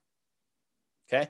You can do it with nothing down. So if you don't have any down payment, but you've got good income, you can go to Severance, you can go to Windsor, you can go to Wellington, and there are nothing down loan programs, USDA, VA, if you happen to be a veteran. You could do some of these like local banks have nothing down loan programs. There's definitely restrictions. You got to be able to qualify for the loan. has to be within a certain range of price. You got to have a certain amount of income. So and a lot of times, depending on the loan program, it has to be in a certain area. But you can do it with nothing down. Someone else mentioned 3% down earlier. You can do it 3% down. But I think a lot of folks are going to be doing the 5% down. That's what we typically model. And so it's a lot easier to save up 5% than 20%. So that's one of the reasons why we do it, because you can acquire properties faster, and then the market is working in your favor. If you weren't in the market in that little honeypot neighborhood I had at the beginning, and you didn't see $100K in equity increase on the properties you bought the year before to this year, then it's problematic. That's why it's better to have the 5% be in the market and kind of acquire that.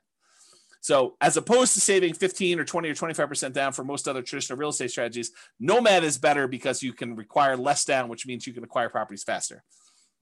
The other nice thing I think about Nomad is you do it once, you buy a single property, you catch your breath, you evaluate, you take a year off, you decide what you want to do, you study, and you can make a decision. Should I do this again? Or I was crazy. I don't know what I was thinking. James must have kind of talked me into some crazy voodoo magic, and he doesn't have to do it, which I'll say this too.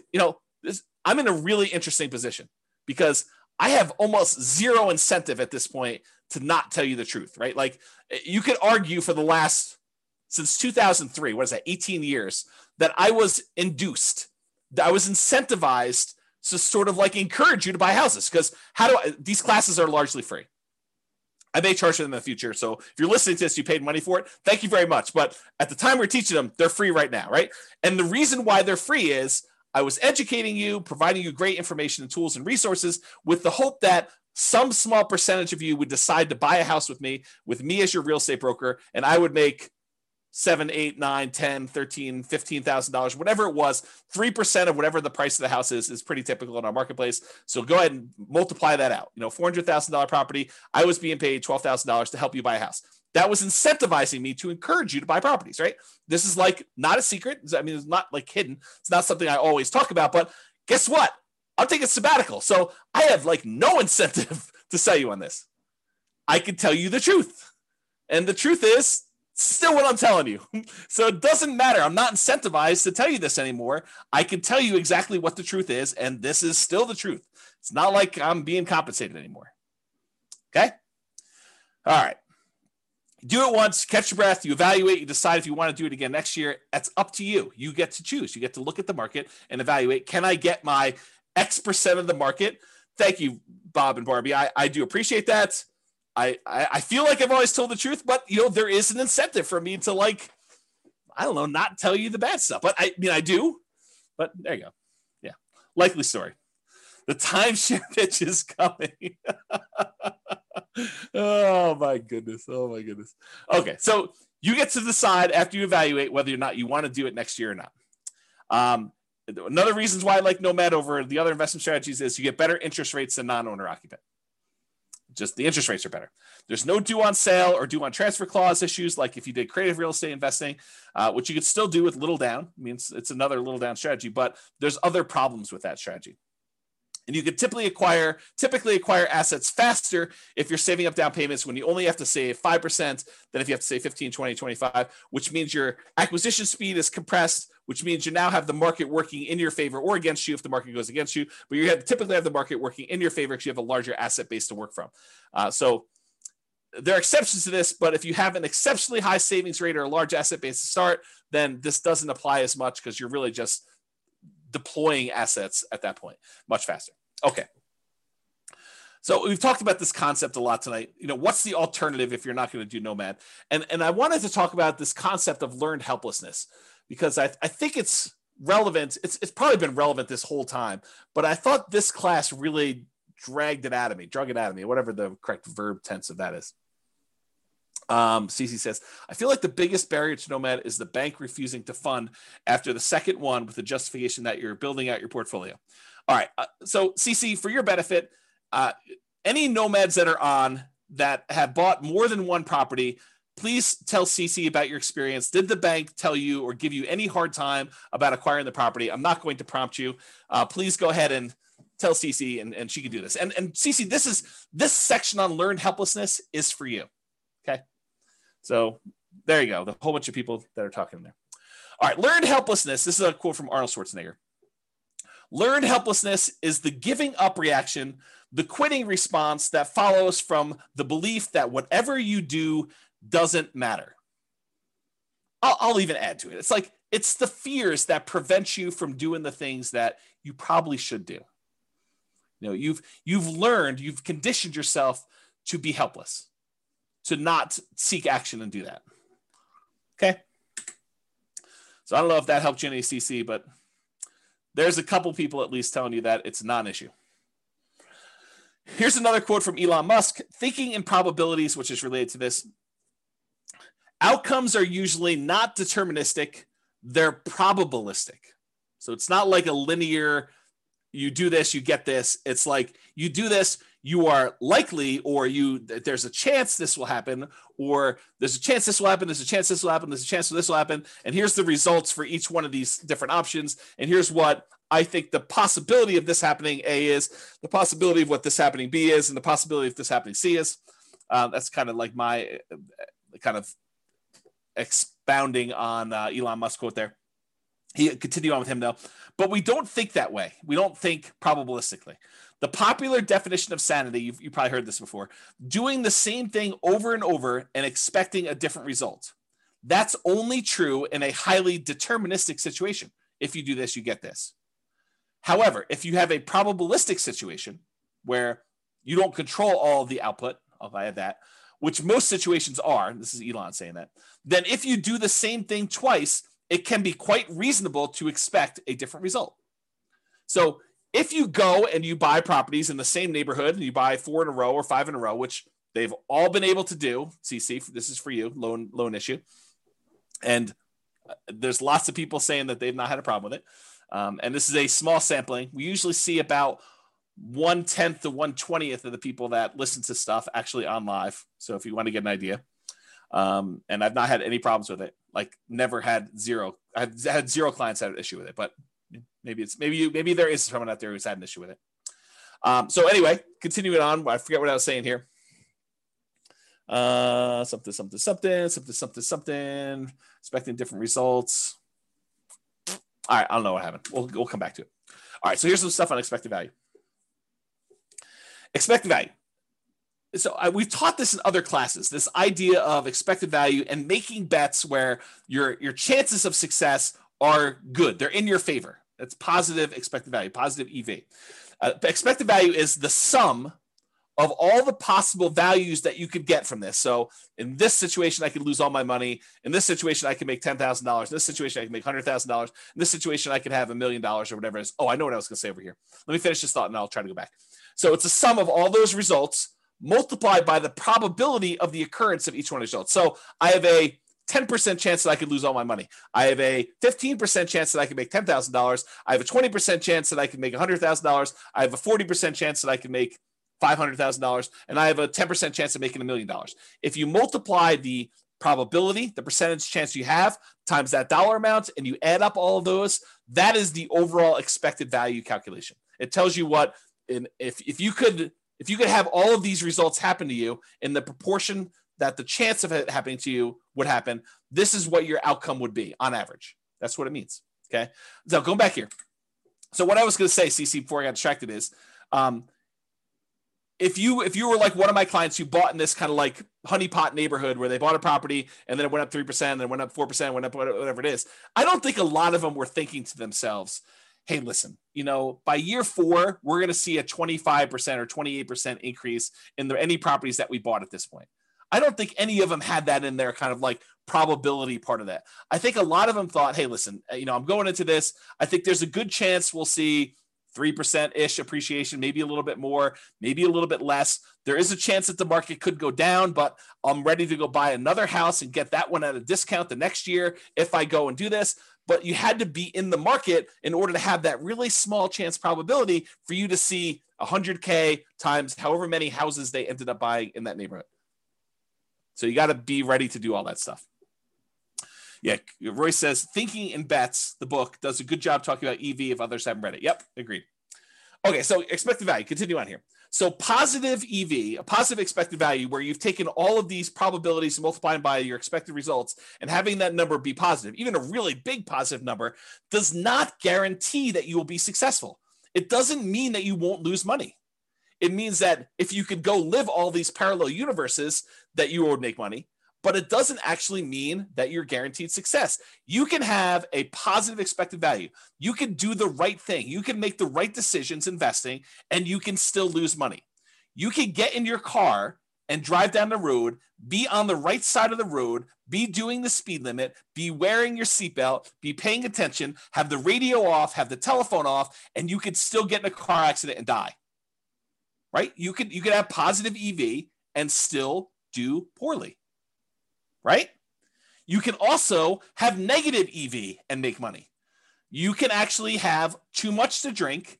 You could be talking on your cell phone. You could be putting your makeup on. You could be eating a cheeseburger. You could be having the music blaring. You could be, snorting a line of cocaine. You could be swerving all over the yellow line on the other side of the road, off the curb, getting like that rumble feeling. You could go into the grass and come back up onto the road and do that. You can make it home safe. And that would have been a negative EV type of situation, but you could survive it. And that's what's hard.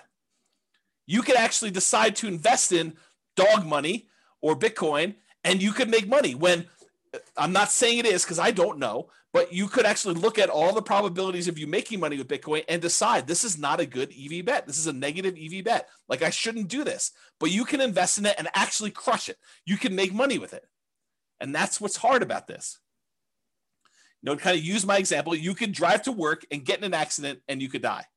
Most times you go to work, you arrive safely, and you earn wages for that day. It has a positive EV because your probability of being able to get to work safely and earn money at that job is really high. But you could actually have that very small percent chance where someone does something stupid, or you accidentally do something stupid and you end up dying. There's no riskless things you do in life. So regardless of what real estate investing strategy you're doing, consider what the chances are for a variety of outcomes and what the results would be for those outcomes. And I know for someone who's just getting started, this is really hard to do. It's even, I don't know if it's, I would say this, there's a curve. When you don't know what you're doing, when you're brand new, I think it's really hard for you to estimate probabilities. I think when you have a little bit of knowledge, you think that you can predict probabilities really well, right? You start off and you realize, I don't know anything. You come to my classes for 6 months and you think you know everything and you think you can predict everything. And then when you come to classes for 10 years, you realize you cannot predict everything and you really don't know what's going on. And I think that's the weird curve. It's like, and I think you still need to try and say, there's a large part of this that I really don't know. It could be this, could be that. I don't know, maybe. But I think you come for a short period of time, 6 months, a year, whatever it is, and you think, I know everything. I can predict this very accurately. 10% of the time it's going to be this, 20% of the time it's going to be this, 30% of the time it's going to be this, and I'm good. I know all the probabilities. I know exactly how this is going to go down for me. Maybe. I don't think so. I mean, I don't think I could do that, right? So I guess try to, though. I think it's worth the exercise of sitting down and saying, okay, I'm going to do this Nomad thing. What could happen to me? I could lose everything. Sure. I mean, you get hit by a meteorite and you could die, right? I mean, there's low probability chances that you could do that. Figure out what you think the chance of that happening is. Or this could happen to me, it could go up just kind of slow and steady. Or I could see another 28% year, which I think is a really low probability sort of thing, but possible to do it. We could see massive inflation. All these different things could happen. And then look at it and say, does this still make sense probabilistically? Given an infinite number of times to try this, would I be successful doing this? Or what's the alternative? What would I do if I didn't do this? And is that better than my decision to do Nomad or whatever other strategy you're considering? Okay. Your assumptions matter when you do this, right? But historical data suggests property values and rents over any reasonable period of time, they tend to go up. Will they go up next year? No idea. Can they go down next year? Absolutely. Can they go up next year? Absolutely. Can they stay the same next year? Absolutely. But give me enough time, looking back at history, I would be on the betting side of Property values and rents are probably going up. Inflation and other factors, but I think inflation's a major factor in that. Okay. So do that. When I do math in the real estate financial planner software, when I do modeling and things of that nature, and the average of the Monte Carlo runs that you do, that's technically an EV calculation, right? You're running this thing 100, 500, 1,000 times, whatever it is. And you're saying, okay, there's 1 out of 1,000 chance that it does this dollar amount and 1 out of 1,000 it does this dollar amount. You take that times 1,000 and you add up all the numbers. That literally is an EV calculation. You do the average of all of them. That's your EV for that entire run. Okay. It tends to be overwhelmingly positive.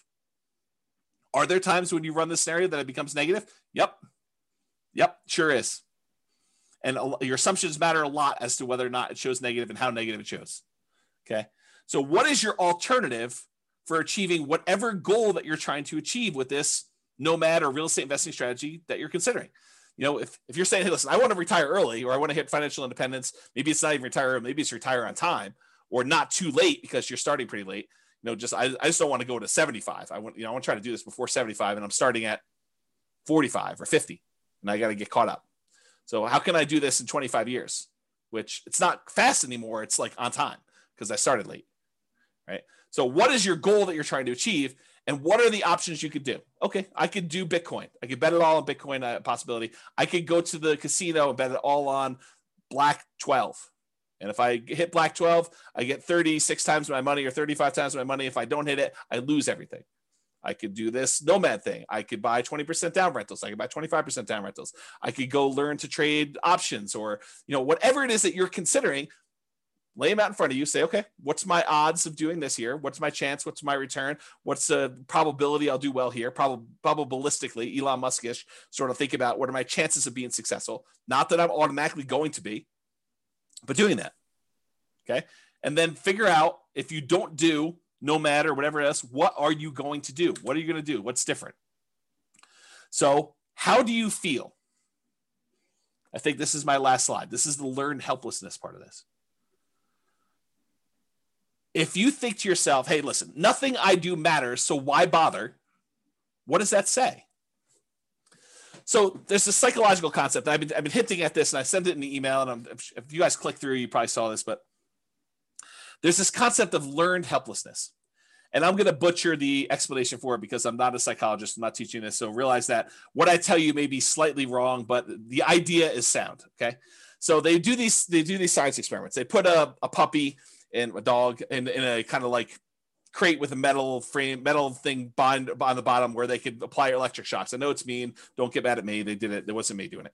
So they had these dogs in these little things, and they had a little electric thing on the bottom. They could shock them.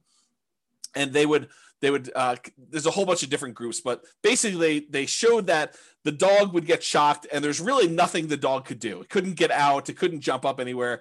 And so these dogs eventually came to realize that it was futile for them to do anything.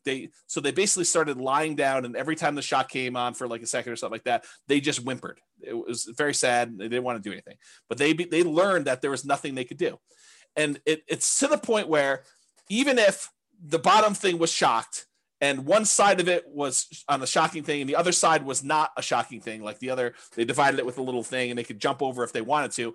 They decided, the dogs learned that even if they jumped over, it didn't matter, right? Like they would still get shocked if they jumped over. But then eventually they turned off one side and the dog was on one side and they shocked them. And if the dog didn't think that it was even worth them trying to jump over, even though if they had jumped over, this other side wasn't being shocked anymore, they still wouldn't do it. They gave up. They learned to be helpless. They learned that there's nothing I could do. It doesn't matter what I do, so I'm not going to try anything at all. And I've since read that you have to actually learn helpfulness. The default state is helplessness. You actually have to learn that you can do something to lift yourself up out of the stuff that's going on for you. So to be even more complicated, learned helplessness is not technically true. That's the default state for most animals and for humans, because that we're similar stuff, right? So it's really, you have to learn that you have agency over your choices, and choices you make and things you do matter. Okay. So that's it. Let's see here. People are recommending books, And says, every home, every deal, every tenant, every year teaches me something new about nomading rentals. Absolutely. And I learn a ton from clients. They tell me about something. I'm like, I've never seen that before. That's new. Mike says, like fake cattle grates painted on the road stops cows from crossing the paint. Yeah, there's a story. I don't know if this is true, but there's a similar story about elephants where they like attach a little thing to the elephant's thing and they stake them in the ground when they're young, and they learn that they can't move them, they can't pull it out, and so do that. And so eventually the elephant becomes full grown, and they can put this little thing on their ankle and put a little tiny stake in the ground, and the elephants just assume that it's like fully in there. They stop trying to pull it out there. So something like that. I don't know if that's true. Thatcher says, so what or who is the alternative to James Orr for those that are just getting started? Yeah, go download the podcast today, listen to all that stuff. Sabrina says, James, a somewhat unrelated question to your topic tonight. How can I deduct or depreciate my tax return the repairs and renovations I put into the owner-occupied when I do Nomad? I don't think you can. I don't think that's something you can do. Maybe there's a tax person out here, but for owner-occupied, I don't think you can actually deduct it. Where he says, I think one of the most powerful mindsets is to know you're going to lose money. Make yourself understand that it's a reality and what you can do to minimize it, and then take action anyways. Keep your receipts and add to the value of the property when it becomes a rental. Yeah, so Royce says do that. I didn't think you could. Maybe there's a tax professional on who's willing to share that with you. Otherwise, ask your tax pro. Okay, so continue on with this stuff, right? So how do you feel? Nothing I do matters, so why bother? If you feel that way, that's an issue, right? Like that's going to prevent you from taking action. It's going to prevent you from even trying. So you got to get over that. You got to realize, hey, look, maybe it's a small percentage chance, but if there's a small percentage chance and the reward is big enough, that might still be worth doing. Might I still fail? Absolutely. But what's the alternative? Look at all of your choices and say, I'm going to do something. It may not be a 100% guaranteed result, but I'm going to take action in the one that is most likely to be successful for me. And maybe you choose to do a higher probability with a lower reward because you believe, maybe incorrectly, maybe correctly, it depends on you, but maybe you believe that that is better for you to have a higher probability of getting a little bit at least than to go for it and to do a lower probability of success, but a much bigger outcome. And you get to decide whatever that looks like for you. If you feel, hey, look, I tried that already, it didn't work. Yes, we all fail at things. I mean, if you listen to the class, I don't remember when I did it. It was earlier this year. I talked about like the 20 stupidest things I ever did or what I wish I knew before I invested in, like before I started investing in real estate. And I was pretty open about like, I've had some significant setbacks and failure. Okay. So I fail. I mean, I make bad investments. I don't always make money on stuff. Sometimes I do things and they don't work. Ask Jason. He'll tell you I do a lot of things that don't work, but I still get up there and do that. And I think the thing is you need to do that too. And you need to be willing to take risks. And, Royce just basically said, I'm going to lose money. Be prepared for that. Rising interest rates are killing all the deals. If ever there was a reason to buy now, it's interest rates are at all-time lows. Right. So you're going to complain to me a year, well, maybe not to me, I may not be around, but a year, 2, 3, 4, 5 years from now, you're going to say, I should have bought all those houses when interest rates were at 3%, because now they're at 4, 5, 6, 7, 8, 9, 10, whatever they're at. Right. So you think that all these deals, or you think to yourself, I shouldn't even buy the first property because interest rates are going to go up. And this is unsustainable. If interest rates go up to 5, 6, 7, 8, 9%, I put it in the calculator. This is not going to work. I shouldn't even buy one property. I shouldn't even do it. Bad. That's bad decision making. Right. You do one based on what it is today. You can evaluate then whether it makes sense to do the next one. And I think in a lot of cases, it's still going to make sense because even if you get in a bad interest rate, if interest rates happen to go back down, then you could lower your interest rate, do a refinance and improve the deal. Otherwise, you just hold on to it. You got that low and it's not getting any worse than that. Okay. Home prices are too high to make my plan work. I think that's largely what spurred on this class is these home prices have gone up like crazy in that particular market. So if you're looking at it and you're saying, hey, look, these deals are ugly compared to what they were. Yes, they were. They are ugly. Cash flow is not pretty right now. It is not good. I mean, you can move to a different market. Maybe you could find better cash flow in another market. Maybe you can do something else. I mean, who knows? But what's the alternative? And is the overall return you're getting still worth doing? I don't know. I thought those returns still looked pretty decent to me, but maybe it's different for you, right? Rents aren't high enough to make my numbers work. Yep. This is like what we've been talking about.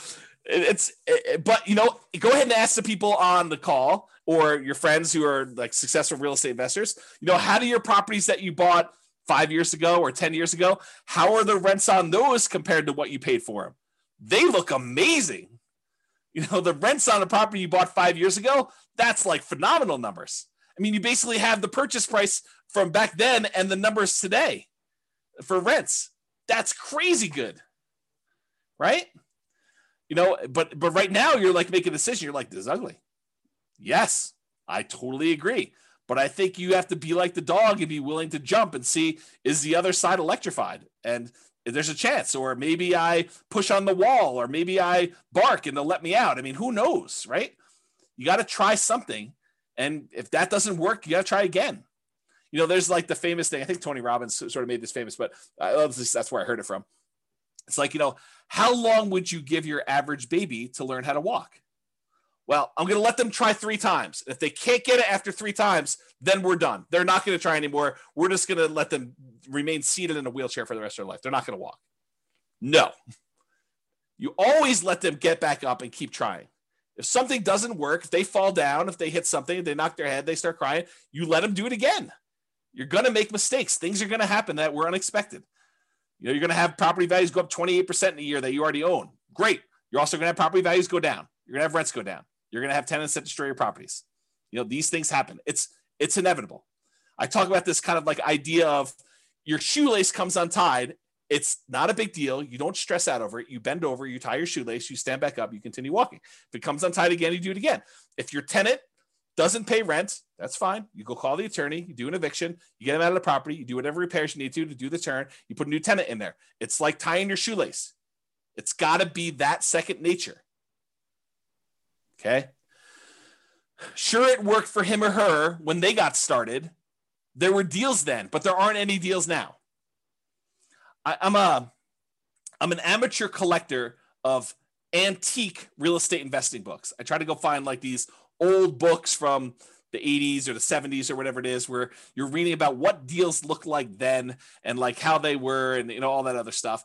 And I look back at all these old books and they had the same problems we had. It's like trying to make properties cash flow and all these different like gyrations that they're going through in order to get a property to cash flow. When you're in an interest rate market where interest rates are at like 17% or 18%, you're like trying to figure out how to make a property cash flow. It's the same thing we're dealing with today. It's just the different end of the deal. Instead of having 18% interest rates, now we got prices that are like 10 times as high as they used to be back then, but interest rates are like 1/7.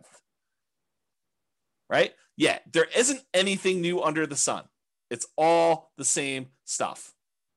Okay? It's just different variations, different rhyming schemes on the same song. Okay? So you can't like look back and compare yourself to, oh, I wish I was James's client when they bought into this neighborhood and they did it. They didn't know they were getting that deal when they signed up for this.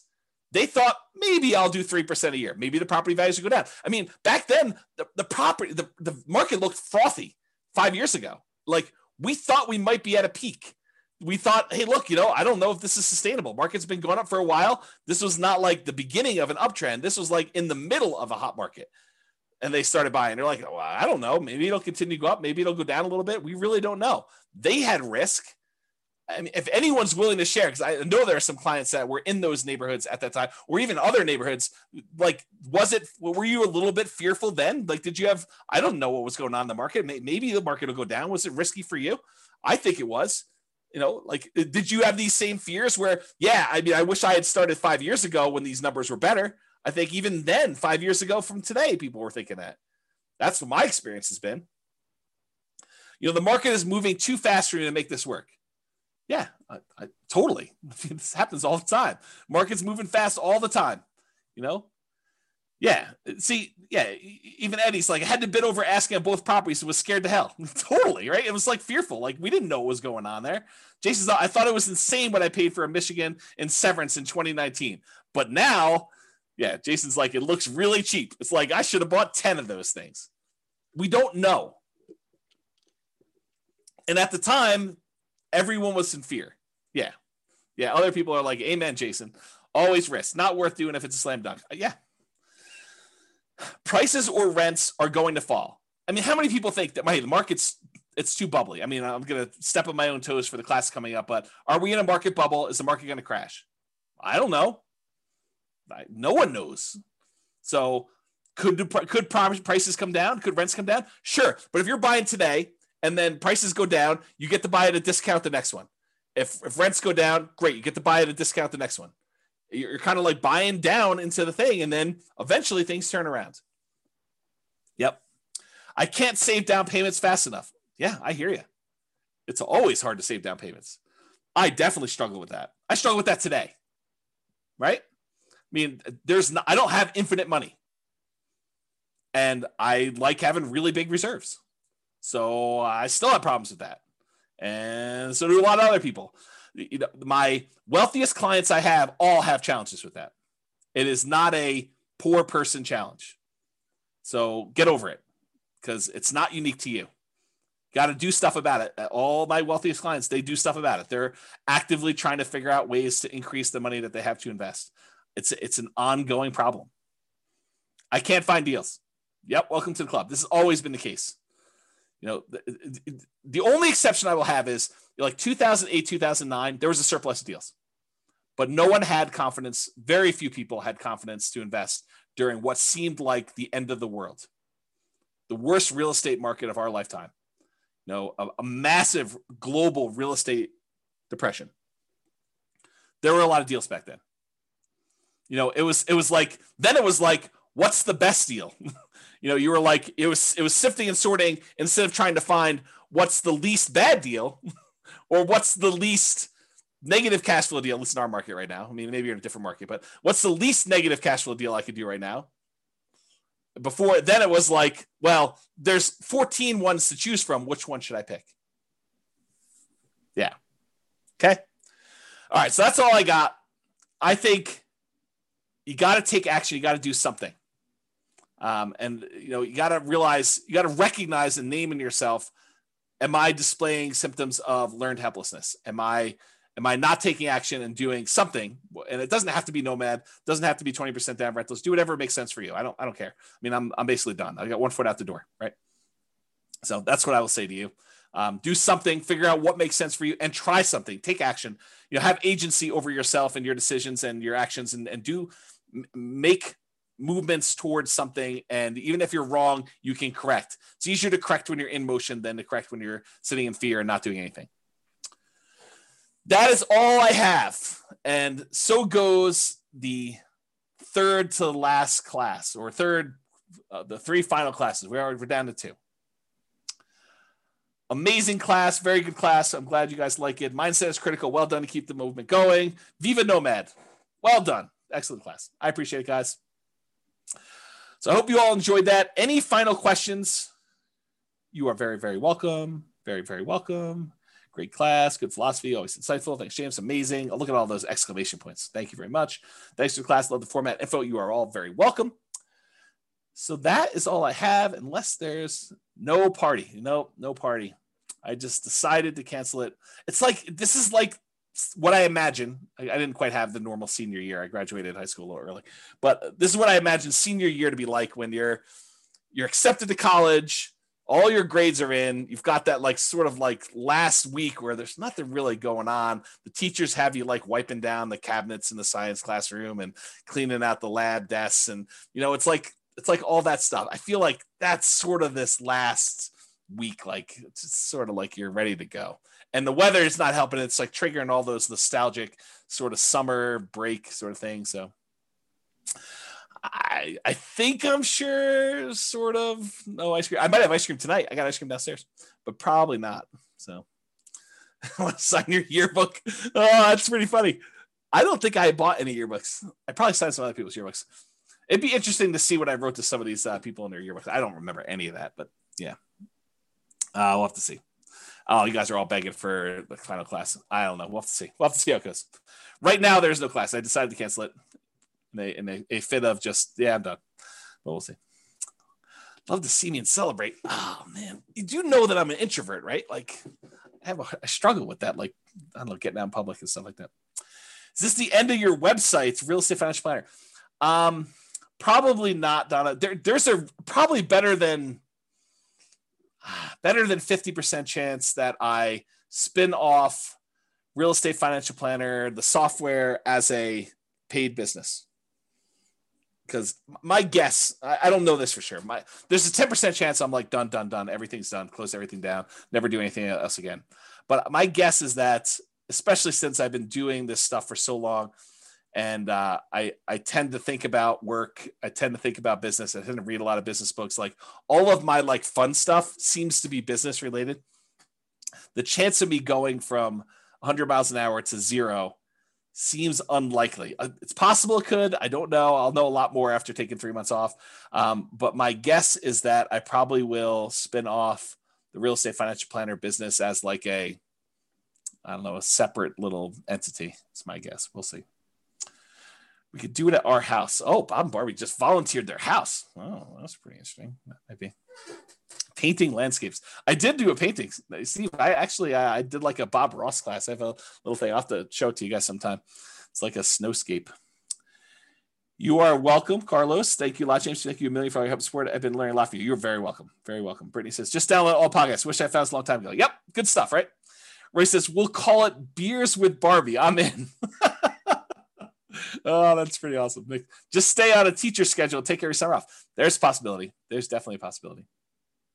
The challenge, Nick, is this, right? Like the monetization for teaching the classes is actually brokerage. And it's hard to be like part-time brokerage. It's tricky. Because if you need something and you're like, oh, but I'm buying in January this year. And I'm like, oh, I'm taking January off this year. That's hard for you. It's tricky to do that. So I don't know. The goal is you take the tech startup journey. Jason, I don't want to give up ownership. I don't know. Maybe I'm too stingy. You and I will have to talk about this on the cruise. Yep. Thank you. Well, better for having your great effort. I appreciate that. Book recommendations. You can read the book I wrote for my son. It's that'll probably come down soon. You should go download that. I'll type in the address. And then also probably The Millionaire Real Estate Investor is probably another good book. But here's the book I wrote for my son. You can go download this for free. That's probably a good starter book. I would probably do 2 of those. Barcy, I can't tell you how much we've learned from you. I appreciate that. That's very nice. Very kind. All right. Well, because I'm getting mushy with all the love fest, I think I might go. 3K Nomad book is worth reading. Yeah, the 3K Nomad book is probably worth reading if you're planning on doing lease options or you want to get a better nuanced understanding of Nomad stuff. That's probably worth doing too. I don't know if that's available on the podcast or on the website. There is a 2-hour version of it taught.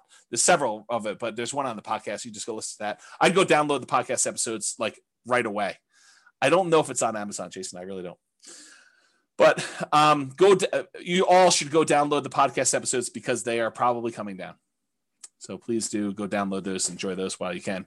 There's like 100 of the 300 classes or whatever it is that are there.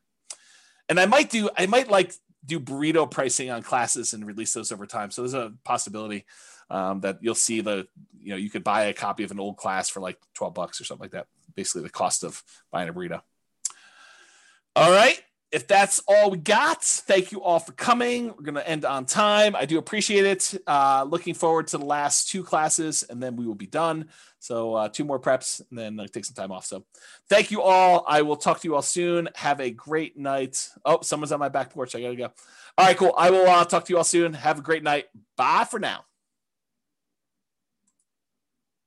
With home prices up, mortgage interest rates up and rents up, but not quite enough to counteract the higher prices and interest rates, cash flow on rental properties in Norman is harder than ever. Book a call with the Real Estate Financial Planner to apply our proprietary 88 strategies to improve cash flow on your rentals. See the show notes for a link to schedule your call and improve your cash flow today.